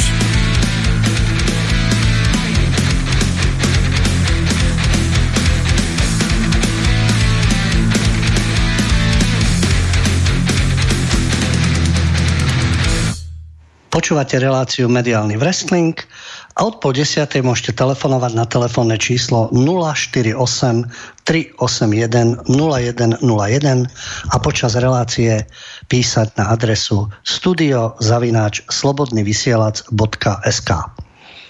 Máme tu ešte jednu zaujímavú tému, aspoň podľa môjho názoru, pretože miláčikom médií hlavného prúdu u nás je Madame Čaput. Už som vysvetlil, prečo používam tento termín, keďže Madame Čaput je známa svojim príklonom k akýmkoľvek západným vyhláseniam, heslám a požiadavkám. Ova vieme, že to je niečo prekonané v rámci slovenčiny a nedôstojné. Keď chceme byť svetoví, tak preto Madame Čaput. A Madame pochopiteľne je to jednak slušné oslovenie, ale jednak takisto má to ten západný pôvod francúzsky. Takže Madame Čaput sa zúčastnila na online samite Krymskej platformy, kde pochopiteľne vyjadrila podporu Slovenska Ukrajine. Mala by sa vyjadrovať podpora mieru a hľadanie diplomatických riešení daného konfliktu a odsúdenie násilia na oboch bojujúcich stranách, ale takého sa niečo z prezidentskej kancelárie nemôžeme samozrejme dočkať. Takže žiaľ, prezidentka toho času Slovenskej republiky, Madame Čaput, na tomto samite Krymskej platformy spolu s ďalšími svetovými lídrami vyzvala Rusko, aby bezodkladne ukončilo okupáciu Krymu. A informovala o tom samozrejme na sociálnej sieti. Ako sa vyjadrila? Krym je Ukrajina, zákon je zákon, Takto jednoducho sa dá zhrnúť základné posolstvo z 2. ročníka tohto samitu. V spoločnom vyhlásení sme uviedli, že zvrchovanosť a územná celistvosť Ukrajiny musia byť plne rešpektované. Uviedla madam Čaput. V poriadku. A čo tak Kosovo? Rok 1999. Áno, madam Čaput mala vtedy 26 rokov, no ale už hádam aj uvažovala, mladá právnička. V čase 98 a 99 absolvovala cyklus tréningov pre trénerov manažmentu certifikovaný americkou agentúrou pre medzinárodný rozvoj USAID. To je predĺžená ruka, samozrejme tretí sektor, ktorý si vychováva svoje kádre.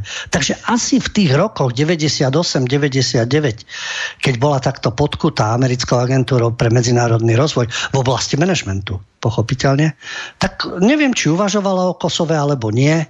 A asi vtedy ju netrápilo, že zvrchovanosť a územná celistvosť Srbska musia byť plne rešpektované. Vyhlásenia tohto typu tu chýbali, pochopiteľne. A Kosovo je Srbsko a zákon je zákon. To si zrejme, to už si nepamätá, ale mohla by si pamätať, veď 26 rokov, to by si už človek mohol pamätať. To nemá 3 alebo 4 roky. Niektoré deti si pamätajú aj, čo všetko povedali v prvom ročníku, keď mali 6 rokov. Takže madam Čaput sa asi vtedy politikou nezaoberala ako právnička a na úrade v Pezinku a manažmentom, keď sa zaoberala. Ale predsa len keby si tak spomenula, že aha, keď Krym, aha, tak čo Kosovo? Lenže samozrejme, že to je úplne iný prístup, pretože čo Srbsko? Najnovší vývoj, ktorý je, Srbsko a Kosovo, za sprostredkovania Európskej únie. Tu je zaujímavé, že to je sprostredkovanie, je tu záujem o sprostredkovanie. Tak sa urovnal spor, ktorý sa týkal pohybu občanov cez spoločnú hranicu. Tým sa pochválil šéf unijnej diplomácie Joseph Borrell, pretože Srbsko podľa neho súhlasilo, že držitelia kosovských občianskych preukazov už nebudú potrebovať špeciálne dokumenty, aby prišli na územie Srbska. A Kosovo sa zaviazalo, že nezavedie podobné opatrenia pre srbských občanov. Ten spor má svoje korene ešte v roku 2008, keď Kosovo vtedy už s väčšinovým albánskym obyvateľstvom vyhlásilo na Srbsku nezávislosť. A bez referenda. Srbsko to neuznalo a dodnes považuje Kosovo za nedeliteľnú súčasť svojho územia. Takže keď Krym je Ukrajina a zákon je zákon, tak Kosovo je Srbsko. A zákon je zákon. No lenže to by nesmeli doletieť bombardéri NATO a všetko nastaviť úplne inak. A podporovať teroristov z UČK. A teror na Srboch. Jasné, že Srbi nezostali nič dlžní kosovským Albáncom. Ale Západ si tu jednoznačne vybral, koho bude ničiť. Bez akýchkoľvek európskych hodnôt. Takže Srbsko neuznáva Kosovo za nejaký samostatný štát a považuje za súčasť svojho územia. Belehrad vlastne stratil nad touto autonómnou oblasťou kontrolu v dôsledku náletov NATO. Takže kto má čo všetko na svedomí, pokiaľ ide o tisíce obetí zbombardovaných škôl a podobne, česká ministerka obrany, keby sa trošku naštudovala niečo do minulosti, už keď sa zaoberá vojenskou problematikou. No samozrejme, že to napätie medzi Kosovom, Kosovo je Srbsko, sa riadne vyostrilo, pretože teraz na prelome júla a augusta vlastne Priština ohlasila zámer zaviesť nové pravidlá pre registračné značky srbských automobilov, aj pre doklady totožnosti potrebné na prekročenie hraníc a chceli uplatňovať tieto pravidlá od 1. septembra. A to znamená, že Kosovo by prestalo uznávať srbské dokumenty a napríklad ani nepúšťať na územie Kosova vozidla so srbskou registračnou značkou. Tie mali byť hneď na hraniciach zabavené. Došlo k masovým demonštráciám 21. augusta, symbolicky zase, ale inde. A barikády boli na cestách v Srbmi obývanom severnom Kosove. A to napríklad prinútilo aj Prištinu, aby odložila začiatok týchto vymáhaní. Ale podľa Vučiča by kosovská vláda naďalej neplní predchádzajúce dohody, odmieta poskytovať kosovským Srbom určitú mieru autonómie, pretože etnickí Srbi teraz predstavujú už len 5% z takmer 2 miliónov obyvateľov Kosova. No teraz už len 5% po tých etnických čistkách. to sú 4 okresy, ktoré sú na severe. Srbi hovoria, že oni nevyvolávajú napätia a konflikty. A naopak, Priština pošlapáva práva srbskej menšiny. Zaoberal sa niekto právami srbskej menšiny? Ozvala sa niekedy k tomu Madame Čaput? Alebo niekto zo západu, že by sa ozval? Nie, samozrejme, že nie. Krym ich trápi, Ukrajinci ich trápia, ale celý ten vývoj, ktorý rozputali bombardovaním Kosova v 99. Juhoslávie samozrejme a to, čo nastalo, multikultúrne Kosovo nastalo, nie etnické čistky nastali. Srbi sú v totálnej menšine a ešte ich tam tyranizujú a terorizujú. Samozrejme, že to pošľapávanie práv srbskej menšiny, etnických Srbov v Kosove nenecháva ľahostajných predstaviteľov v Belehrade a Vučić sa sám vyjadril, ochránime našich ľudí pred vyháňaním a pogromami, pokiaľ tak nebude chcieť urobiť NATO.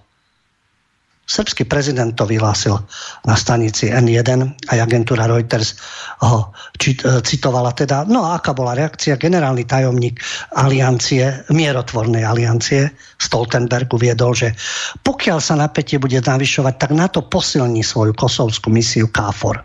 V Kosove je už teraz 4 000 vojakov. To dosiahli. Tam, kde vstúpila bombardovanie NATO a tak ďalej, kde zavládla stabilita, kde zavládol aký mier, s čím prišli? No tak bombardovali z hora, jasné.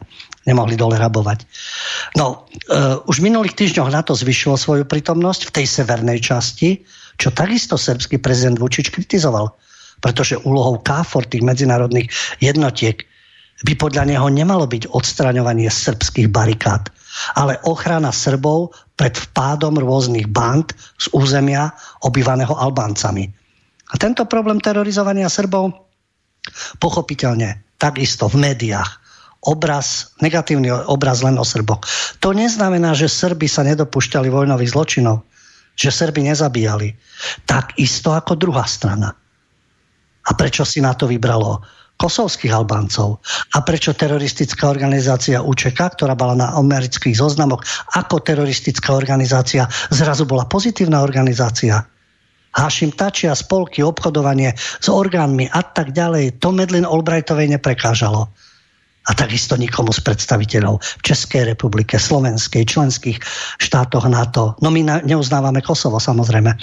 Ale nikto sa nebude vyjadrovať ku kosovským Albáncom. Nikto sa nebude vyjadrovať k Srbom. Nikto sa nebude vyjadrovať k tejto situácii. A čo na to, že tam bude navyšovať jednotky a navyšovať a to napätie tam bude, lebo tomu napätiu úspešne pomohli.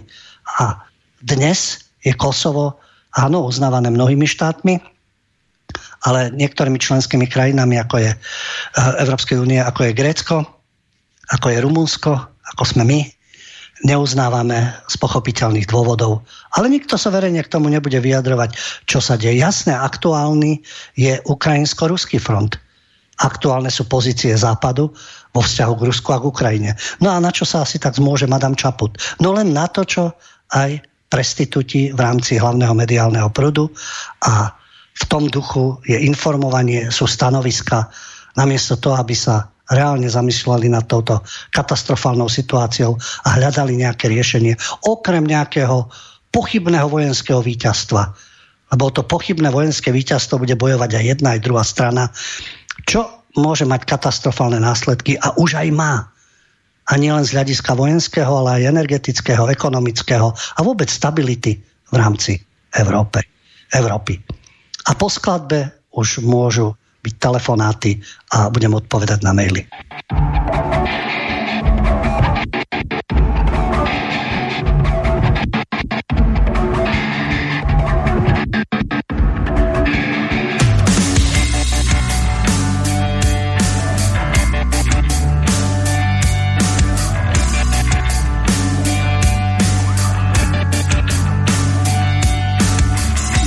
Neznáme číslo, správa je výzvou.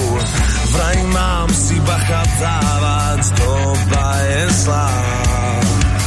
Som zabitý prípad, raz mi budeš chýbať.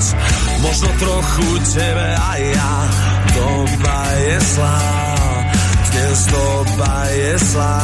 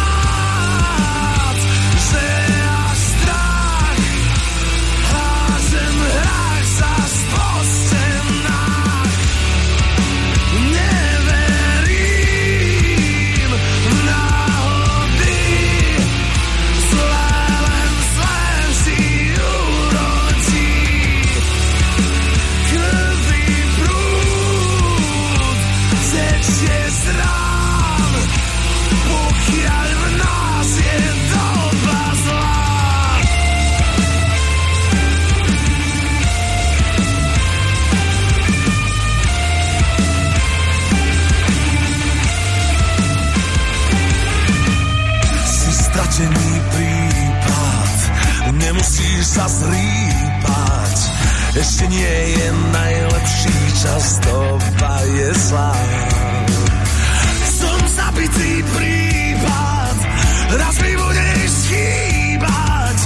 Možno trochu tebe aj ja, doba je zlá. Dnes doba je zlá.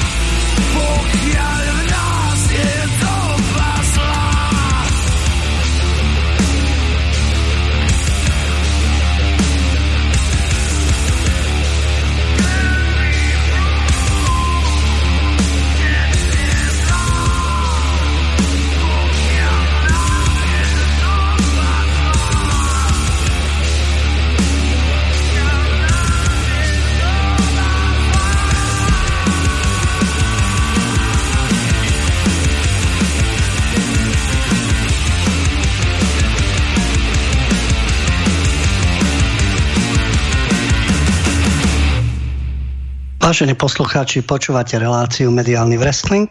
Od tejto chvíle môžete telefonovať na telefónne číslo 048 381 0101 a písať svoje maily na adresu studio@slobodnyvysielac.sk.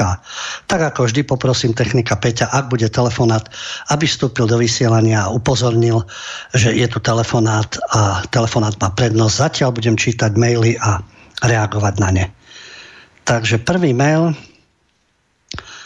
Pozdravujem a všetko dobré všetkým, čo sa nedajú zastrašiť. To musíme na Slovensku byť riadni hlupáci, keď nám vládne to najlepší, alebo ten najlepší z nás. Nedajme sa. No, to je práve tá motivácia nenechať sa zastrašiť. Viem, nie je to ľahké, pochopiteľné. Či je to v zamestnaní, či je to s ohľadom na deti a ich budúcnosť, či sú to finančné možnosti, keď viete, že za tú odvahu zaplatíte tým, že prídete o pracovné miesto alebo budete mať finančné problémy, navyše ak je na vás závislá celá rodina, dajme tomu manželka na materskej a deti a podobne. Takže, ale vo vnútri sa nemusíte nechať zastrašiť a vždy sa môžete prejaviť, keď už je takto navonok, tak pri takých činnostiach, ako je podpisy pod referendum, účasť na referende, účasť na voľbách, teraz budú komunálne, hľadať riešenia a voliť tých ľudí, ktorí sú ochotní meniť pomery, ktorých žijeme.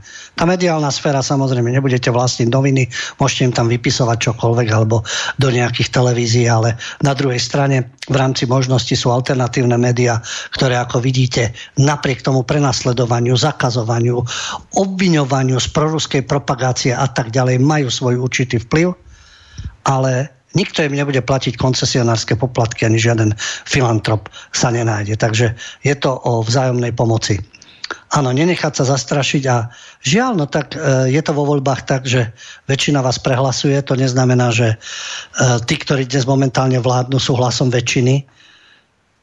Teoreticky a v rámci akejsi parlamentnej matematiky áno, lebo keď je veľa tých malých strán a sa navzájom pospájajú, tak vytvárajú akúsi väčšinu a môžu vytvoriť aj parlamentnú, aj ústavnú. Takže závisí aj od voličov.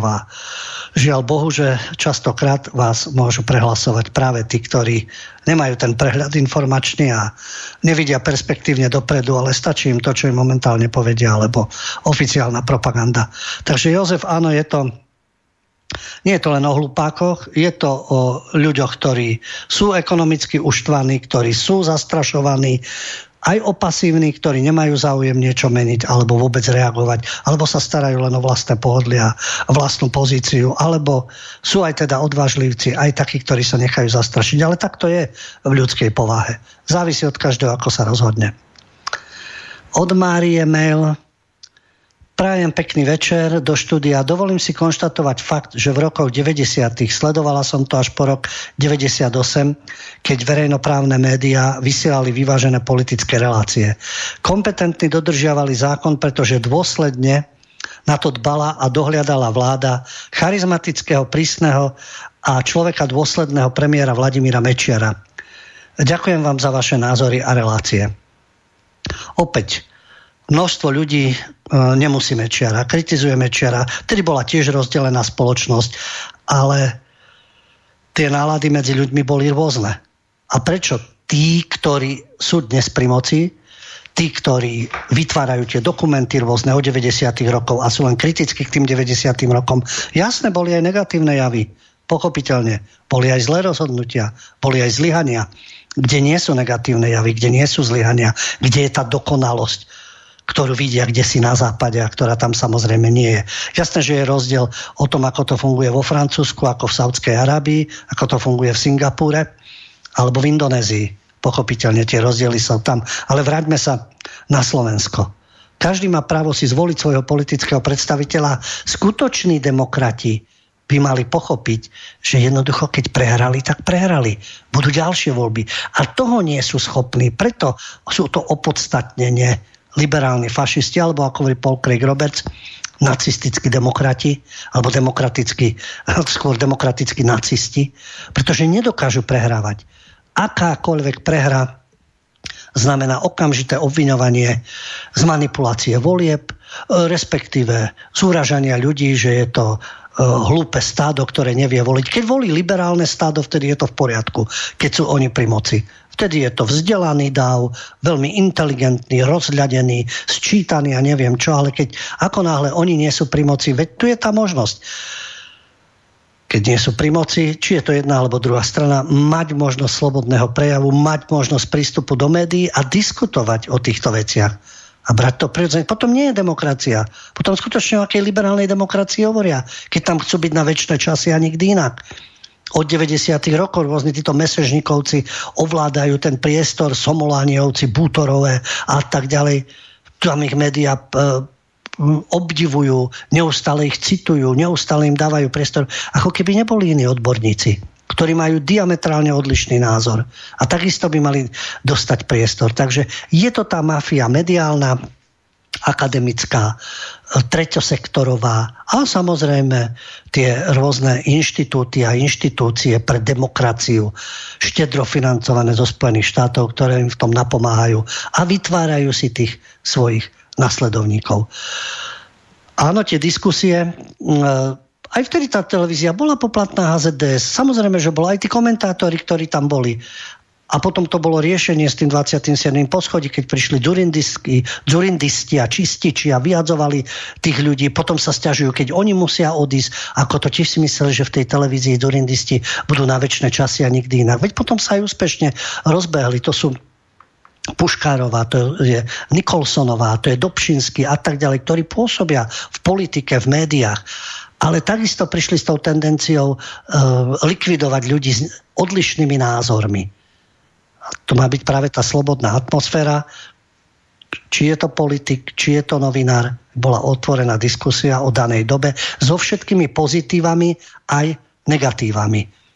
Vtedy boli takisto v reláciách rôzni predstavitelia. Dnes už sú tie relácie jednostranné. Aj tá mediálna scéna bola taká, že boli rôzne denníky, drvivá väčšina médií, okrem verejnoprávneho, lebo tak ako vždy tá verejnoprávna televízia je obsadená politicky, bola vyslovene protivládna. Aj celý ten tlak zo zahraničia bol taký. A teraz je to naopak.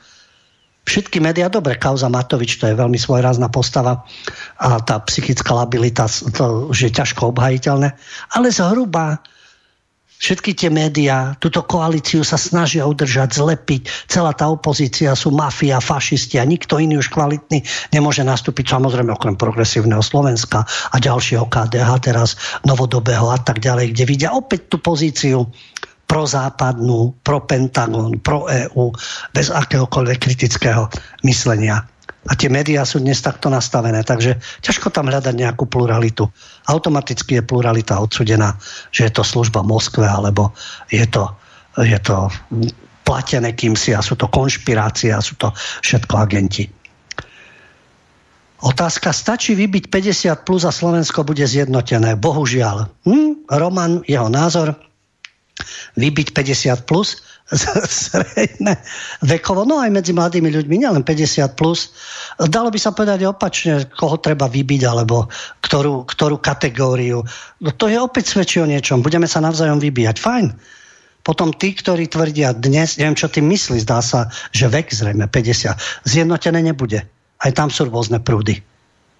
Je vidieť aj na súčasnom vládnom zlepenci a takisto nie všetci sú na pohode a nie všetci sú obdivovateľmi progresívneho PS, buď perverzné Slovensko, alebo perverzní súdruhovia, alebo progresívni súdruhovia a tak ďalej. Takže zjednotená bude len určitá časť a nie je schopná zrejme diskusie ani prijímania opozičných názorov. Takže vtedy platí len, aká to bude chunta. PS chunta, alebo bude sa to riešiť jedine násilím, budeme niekoho vybíjať, tak potom aké doslova táraniny o demokracii a liberalizme, tak potom všetci sú fašisti a nacisti. A všetci sú diktátori a tyrania chunta, lebo ten, koho vybije, ten bude vládnuť. Hutovia, Tutsiovia po vzoru Afriky je zrejme riešením. No, je vidieť, že žiaľ, takéto uvažovanie tu je, takže tí tzv. Slušní ľudia a demokrati sa skutočne na niečo hrajú. Vôbec nie je to prekvapujúce. V tých debatách vidíte postoje, kto koho chce zmrzačiť, vybiť, zabiť a tak ďalej. Ale nič tým nedosiahne. Nepoučiteľný. Tu bol Balkán a vojna. Predtým Bosna, vojna. Teraz je Ukrajina, Rusko. Kto koho bude vybíjať? A ako sa to bude vyvíjať? Aký zmier nastane? Je v Bosne zmier? Je v Kosove nejaký zmier a chápanie? Teraz Ukrajina, Rusko, tam niečo také nastane? Nehovoriac o Blízkom východe od 48. Palestínčania. Takisto vybijeme Izraelčanov, Židia, vybijeme zase Palestínčanov. Ako to dnes vyzerá v Líbii? Aká je dnes kríza v Iraku? Takže kto koho vybije a kto bude vládnuť? Ten, kto bude silnejší? No to je princíp pouličných gangov. Ale za názor je to svojrázny. Anton, pán Huďo, dobrá relácia, ďakujem. Myslím si, že za dnešným zlom sú v prvom rade zodpovedné peniaze. Keď to sype pravda, ide bokom. Pri absencii a degradácii morálky peniaze držia ľudí v existenčnej pasci.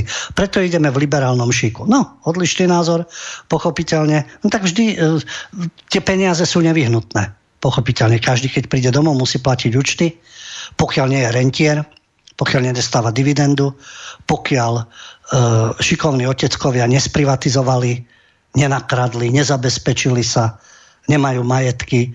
Niektorí na hranici zákona, veľmi šikovne, niektorí už za hranicou zákona, niektorí šikovnosťou, ešte dovtedy v komunistických podnikoch zahraničného obchodu v 90. rokoch, pretože boli jazykovo zdatní, mali kontakty v západnej Európe, okamžite, alebo napríklad v Rusku, vrhli sa na určitý spôsob podnikania a už zabezpečili aj svoje detičky. To je ako JNT, pochopiteľne. Jakábovič, Tkač a ostatné tie spolky. To už sú detičky rodičov, ktorí boli zabezpečení. Oni v tom úspešne pokračujú, už potom môžu na tých Harvardoch a Oxfordoch a všade kade prísť a hrabať peniažky a mať tie svoje kontakty. Takže áno, aj predtým to bolo o peniazoch častokrát. Veď o tých charakteroch to je pochopiteľne. Veď tá motivácia väčšinou býva, že je to o pôžitkoch. Prečo chce šéfka nemeckej verejnoprávnej televízie potrebuje mať vyhrievané sedadlo, dvoch šoférov, kanceláriu a tak ďalej. A Nemka, ktorá už ako podľa tých európskych hodnot by už mala byť kdesi ďalej. A asi nie. Veď tá korupcia je všade. Bohužiaľ niekde väčšia, niekde menšia. Eurofondy sa rozkladajú buď na takej úrovni, alebo inej úrovni. Európski pohlavári sa vyvaľujú na určitých jachtách, takisto určitých zbohatlíkov. Niekedy sa to odhalí, niekedy sa neodhalí. A tá absencia morálky tu bola vždy, to je večný ten zápas. Aj degradácia. Dnes tá degenerácia postupne, jasné, naberá na obrátkach a už si môžete zmeniť pohlavie a rodinu a ja neviem čo všetko. Si môžete meniť, asi ste niekto úplne iný a ste pomaly mimozemšťan. so 70 pohlavami, ale to je sloboda. Len skúste mať iný názor na spoločenskú situáciu. Na určité vojny, dajme tomu, na určité mediálne informácie, alebo na daňovú politiku, alebo na ekonomické reformy. A tam už je to iné. Tam už tá sloboda ako si pokrivkáva. Pokiaľ je to sloboda od pasa dole a rôzne blúznenie, psychopatické a pseudoumelecké, vtedy to je sloboda, samozrejme. Môžete sa hodiť do bahna a hrať sa na motorku. A to je slobodné vyjadrenie a tým vlastne ukazujete na sovietské tanky a podobné blúdy. No, Kamaza, títo umelci, bohužiaľ, ktorí sú všelijakí, dokážu sa takto prezentovať a ešte im médiá nadbiehajú, akí sú to úžasní umelci. Takže v tom liberálnom šiku nejdeme, že by sme išli. Uvidí sa. V prípade referenda, v prípade predčasných volieb, v prípade výsledkov súčasných komunálnych volieb, či idú všetci v jednom šiku, alebo ako sa tá nespokojnosť prejaví, k tej zmene môže dôjsť. Aj dochádza. Niekedy skôr, niekedy neskôr. Pravda nie je dôležitá, pochopiteľne. Pre koho ako? A čo kto je ochotný pre to urobiť a pre tú svoju pozíciu, pochopiteľne. No, ďalší mail. Dobrý večer, do štúdia Banská Bystrica sa hlási Peter Spišiak. Máme telefon do štúdia, pán Huďo? Áno, nech sa páči, telefonát. No, dobrý večer, pane Huďo, já bych se chtěl zeptat, jak jste přišel na to, že Martin Daňo je součástí nějaké organizace Bernard Bird, jestli máte nějakou ofocenou přihlášku s jeho podpisem, nebo jste ho nafotili někde, jak vstupuje do nějaké budovy na té Kozí ulici, nebo prostě máte jiný důkaz, nebo to jsou jenom vaše spekulace. To je vše, díky zatím, naschle. Ďakujem za otázku. No určite nemám fotografiu, samozrejme, Bernard Bird myslíte. Ložu, či tam patrí, alebo nie, či je uvedený v zoznamoch, alebo nie. Ale myslím si, že tá otázka patrí skôr na samotného Daňa, že či je, či nie, čo o tom povie, úprimne alebo neúprimne. To si myslím, že to je vyslovene jeho záležitosť. K tým informáciám pochopiteľne akú fotografiu môžete mať.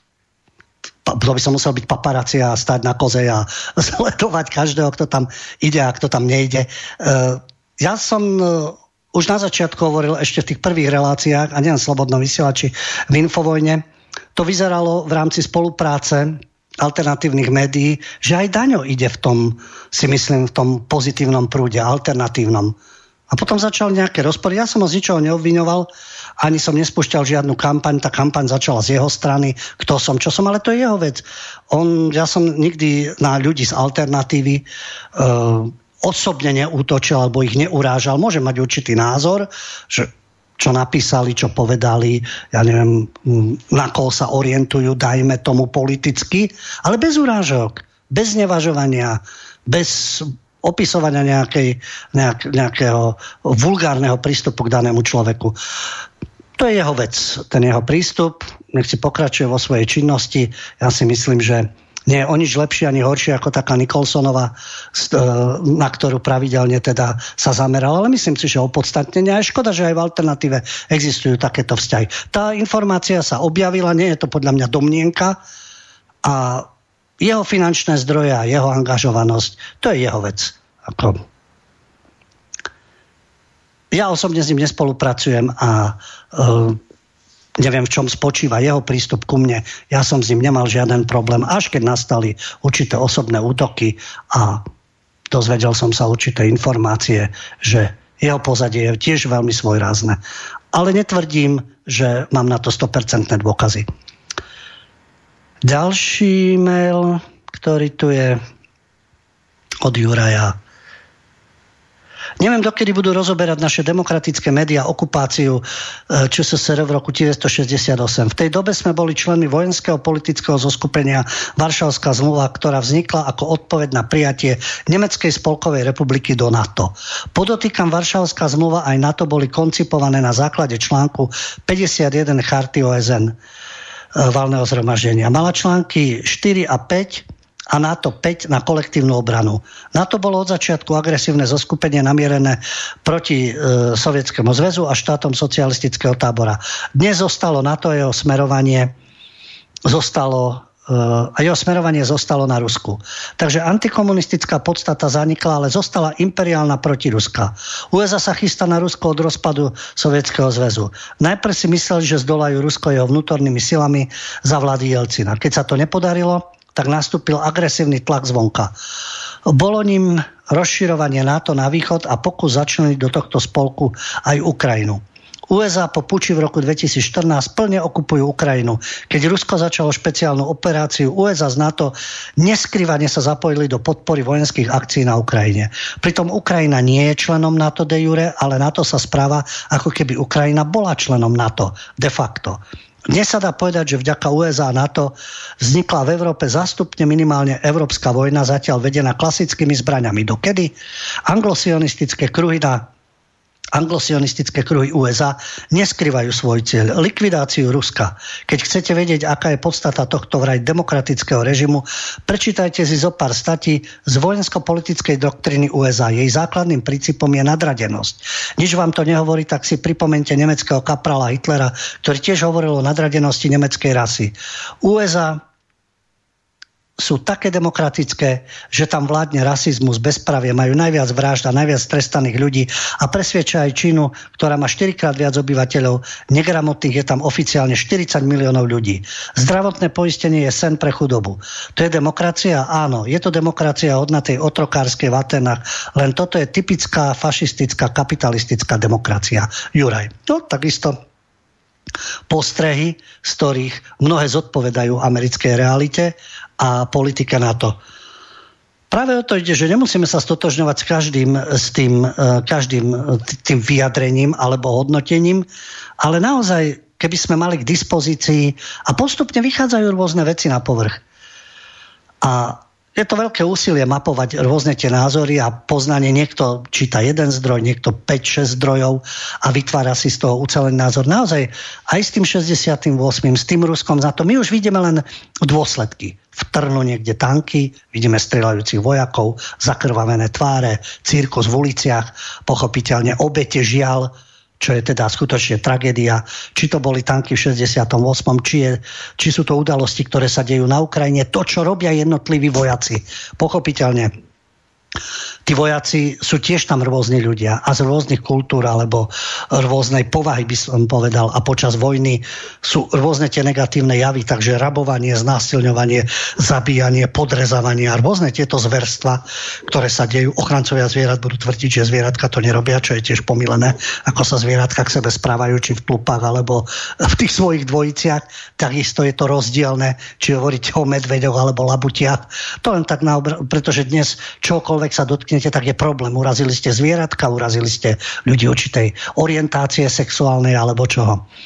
Takže skutočne k tomu už keď dôjde, tak tam už bohužiaľ je ten krvavý kúpeľ a všetky tie zverstvá sa prejavujú. A to je práve to memento, aby k tomu nedošlo. Ľudia nie sú dokonali, keď sa niečo také spustí. Už je ťažko potom ukazovať, ale to z Kremľa Putina, to je ruská armáda, ale to tie komanda na Ukrajine a medzinárodné legie a vrahovia z celého sveta, ktorí sa tam prídu vybiť na Rusoch a hrajú sa na druhú svetovú vojnu a dajú si tetovania Wehrmachtu. Myslím si, že vojaci Wehrmachtu by sa obracali v hroboch aj príslušníci Waffen-SS. Títo komedianti sa tam na nich hrajú, médiá im robia reklamu Azovu a podobne, ako zachraňujú svet pred bolševizmom. To sú rôzne dejinné udalosti, kde treba hľadať skutočne príčiny toho, prečo k tomu došlo. A to, čo je dnes tragédia, to, že sa tu pobehuje s ukrajinskými zástavami a pestuje sa nenávisť všetkému ruskému a všetko je zlé, aj ruskí turisti sú zlí a podobne. Nikita Slovak, jeden zo slovenský režisér, ktorý žije na Slovensku, plný nenávisti všetkému, čo nie je zo západu, sa tešil, že nie sú niekde ruskí turisti, pretože sú rozpínaví, drzí a tak ďalej. Čo môže byť, samozrejme, veď aj medzi nimi sú rôzni. Ja som počul inú skúsenosť teraz z Chorvátska, že sú tam ruskí turisti, ktorí sa správajú slušne. Ale Nikita Slovak, ktorý, neviem, či žije v Bratislave, dobre ruskí turisti, hluční, agresívni, opity mu môžu prekážať, každému by prekážali, to je jedno z akej krajiny. Ale potom treba aj spomenúť, čo tu stvárajú ožratí Angličania, ktorí prídu do Bratislavy sa ožierať, ogrcať ulice, pobiť sa, robiť výtržnosti, že aké anglické svetielko nám tu prinášajú, ako anglickú pakultúru nám prináša spodina, ktorá sem síce doletí, ale akurát sa tu vie ožrať, alebo rozbiť historické pamiatky. To je zaujímavé, že o tomto nebudú hovoriť. Takže o tom je tá vyváženosť. Povedzme aj o ruských turistoch a povedzme aj o anglických turistoch. Povedzme aj o tých slušných, aj o tých neslušných. A nielen jednostranná propaganda. To je to zavádzanie. A to sa týka 68. To sa týka turistov. To sa týka Ukrajiny a pestovania tej nevraživosti. Palo. Čím to je, že slovenskí Židia v politike tak strašne podporujú Ukrajinu? Čaputová, Krajniak, Heger a tak ďalej. Pred asi rokom, ako Rusi nabehli na Ukrajinu, bol Uhriba Duleba a hovoril, že zo Zelenského sa stáva banderovec. Zrazu zmenil názor. No. Pochopiteľne Duleba je kapitola sama o sebe. Slovenská spoločnosť pre zahraničnú politiku, opäť filiálka Pentagonu, ktorá všetko ospravedlní. A znovu, to nie je o tom, že Rusi neuskutočňujú agresívne akcie, že nemajú vlastných zabijakov, že nemajú tajné služby, že nemajú mediálny vplyv, že neriešia úlohy v hybridnej vojne. To všetko robí aj Západ. To robí jedna aj druhá strana. Ale my sa nemáme pridávať ako ovce na jednu a druhú stranu, ale poznať tú situáciu a zaujať skutočne racionálny postoj, ktorý vedie k nejakému riešeniu v rámci našich, samozrejme, slovenských možností. Momentik. Tu nabiehajú ďalšie veci. No, prečo sa zastavujú? Viete, to je taký, niekto povie, ale to chce odvahu. To chce odvahu, pozrite sa, kto už všetko sedí vo väzení len za to, že sa dotkne vyvoleného národa a dáva ho do určitých súvislostí. Tam je to tak ošetrené paragrafmi, že aj tá súčasnosť je stále prepojená s minulosťou a pomaly ste zodpovední za nejakú genocídu alebo holokaust a podobne. Prečo určité skupiny podporujú v tomto prípade Ukrajinu? No lebo je to zástupná vojna. Je to zástupná vojna medzi Spojenými štátmi a Ruskom. Dlhodobé, pripravovaná od 90. rokov. Niekto povie, ale pozrite sa, Čečensko, Gruzinsko, to sú okrajové javy oproti tomu, čo je taktika americká, rozširovanie NATO, zaberanie celého toho geopolitického priestoru, tlak na Rusko, tlak na Čínu a snaha o svetovládu. To spolu súvisí. No a tam sú rôzne skupiny, ktoré samozrejme tieto ciele podporujú. Im je ukradnutá nejaká Ukrajina, alebo nejaké Gruzínsko, alebo Čečensko. To je len nástroj, len prostriedok, nejaké Bielorusko a podobne. Ich životná úroveň, ich šťastný život v demokracii. Nič také. Geopolitické zámery. No a tí, ktorí vedia, k čomu to smeruje, samozrejme, že podporujú jednu z tých strán. Bolo to myslené ironicky, moja chyba, som tiež 50+. Á, dobre, Roman, ale zase to bol dobrý podnet. Takto mnohí uvažujú. Keď sa pamätáte, kauza Emilko Hodal zo strednej školy, ktorý, jak treba ostatní, vyhrala Čaputová, teraz vás všetkých povešiame, a tak potom sa ospravedlnil. Talentovaný chlapec na výberovom gymnáziu, ako to, že tak uvažuje? Nie, skinhead, nie neonacista, liberálko. A uvažuje, jak treba ostatných vešať a postrieľať a podobne. Takže tamto je to v tej ľudskej povahe, či je to ukrajinský alebo ruský vojak, či je to izraelský, či je to palestínsky bojovník, terorista, samovražený. Tam v tých ľudských povahách, keď to začnete podnecovať, tí, ktorých sa to netýka, ktorí sú vzadu za oceánom, tí, ktorí sú strážení a tak ďalej, tí, ktorí z toho majú kšefty, toto spúšťajú a potom stádo kričí na uliciach, zabíjajme tých a tých. A ešte tu je od Lukáša, ale je to dlhá otázka, ale prečítam to. Soudruh Dubček to celý podelal. Měl dělat jenom ekonomické změny. První, co měl udělat, bylo okamžitě zrušiť platbu platebními poukázky bony v Tuzexu, do slovenčiny prejdem, ktorý bol nástupom Darexu. Zaviesť okamžitú platbu v korunách a v devízach. Týmto krokom by zlikvidoval väčšinu vexlákov a nevznikla by možnosť vytvorenia toľko organizovaných zločineckých skupín, ktoré sa prejavili po roku 89. Občania ČSSR by sa tak jednoducho dostali k nedostatkovému tovaru. Týka sa to hlavne elektroniky. Druhou vecou malo byť zrušenie cla na všetky potrebný tovar pre osobnú potrebu z krajín EHS a RVHP do jedného kusu. Netýkalo by sa to elektroniky, od tohto by tu bol národný podnik Tuzex. Pokiaľ by jedinec s týmto tovarom obchodoval bez povolenia štátu, bol by tvrdo potrestaný. Na všetky zlaté, strieborné a podobné drahocenné tovary by zostalo uvalené clo. Tretia vec malo byť vytvorenie zákona pre možnosť podnikania v službách a výrobe len na vnútornom trhu ČSSR. Ako zamestnanci by mohol byť, ako zamestnanci by mohli byť iba rodinní príslušníci.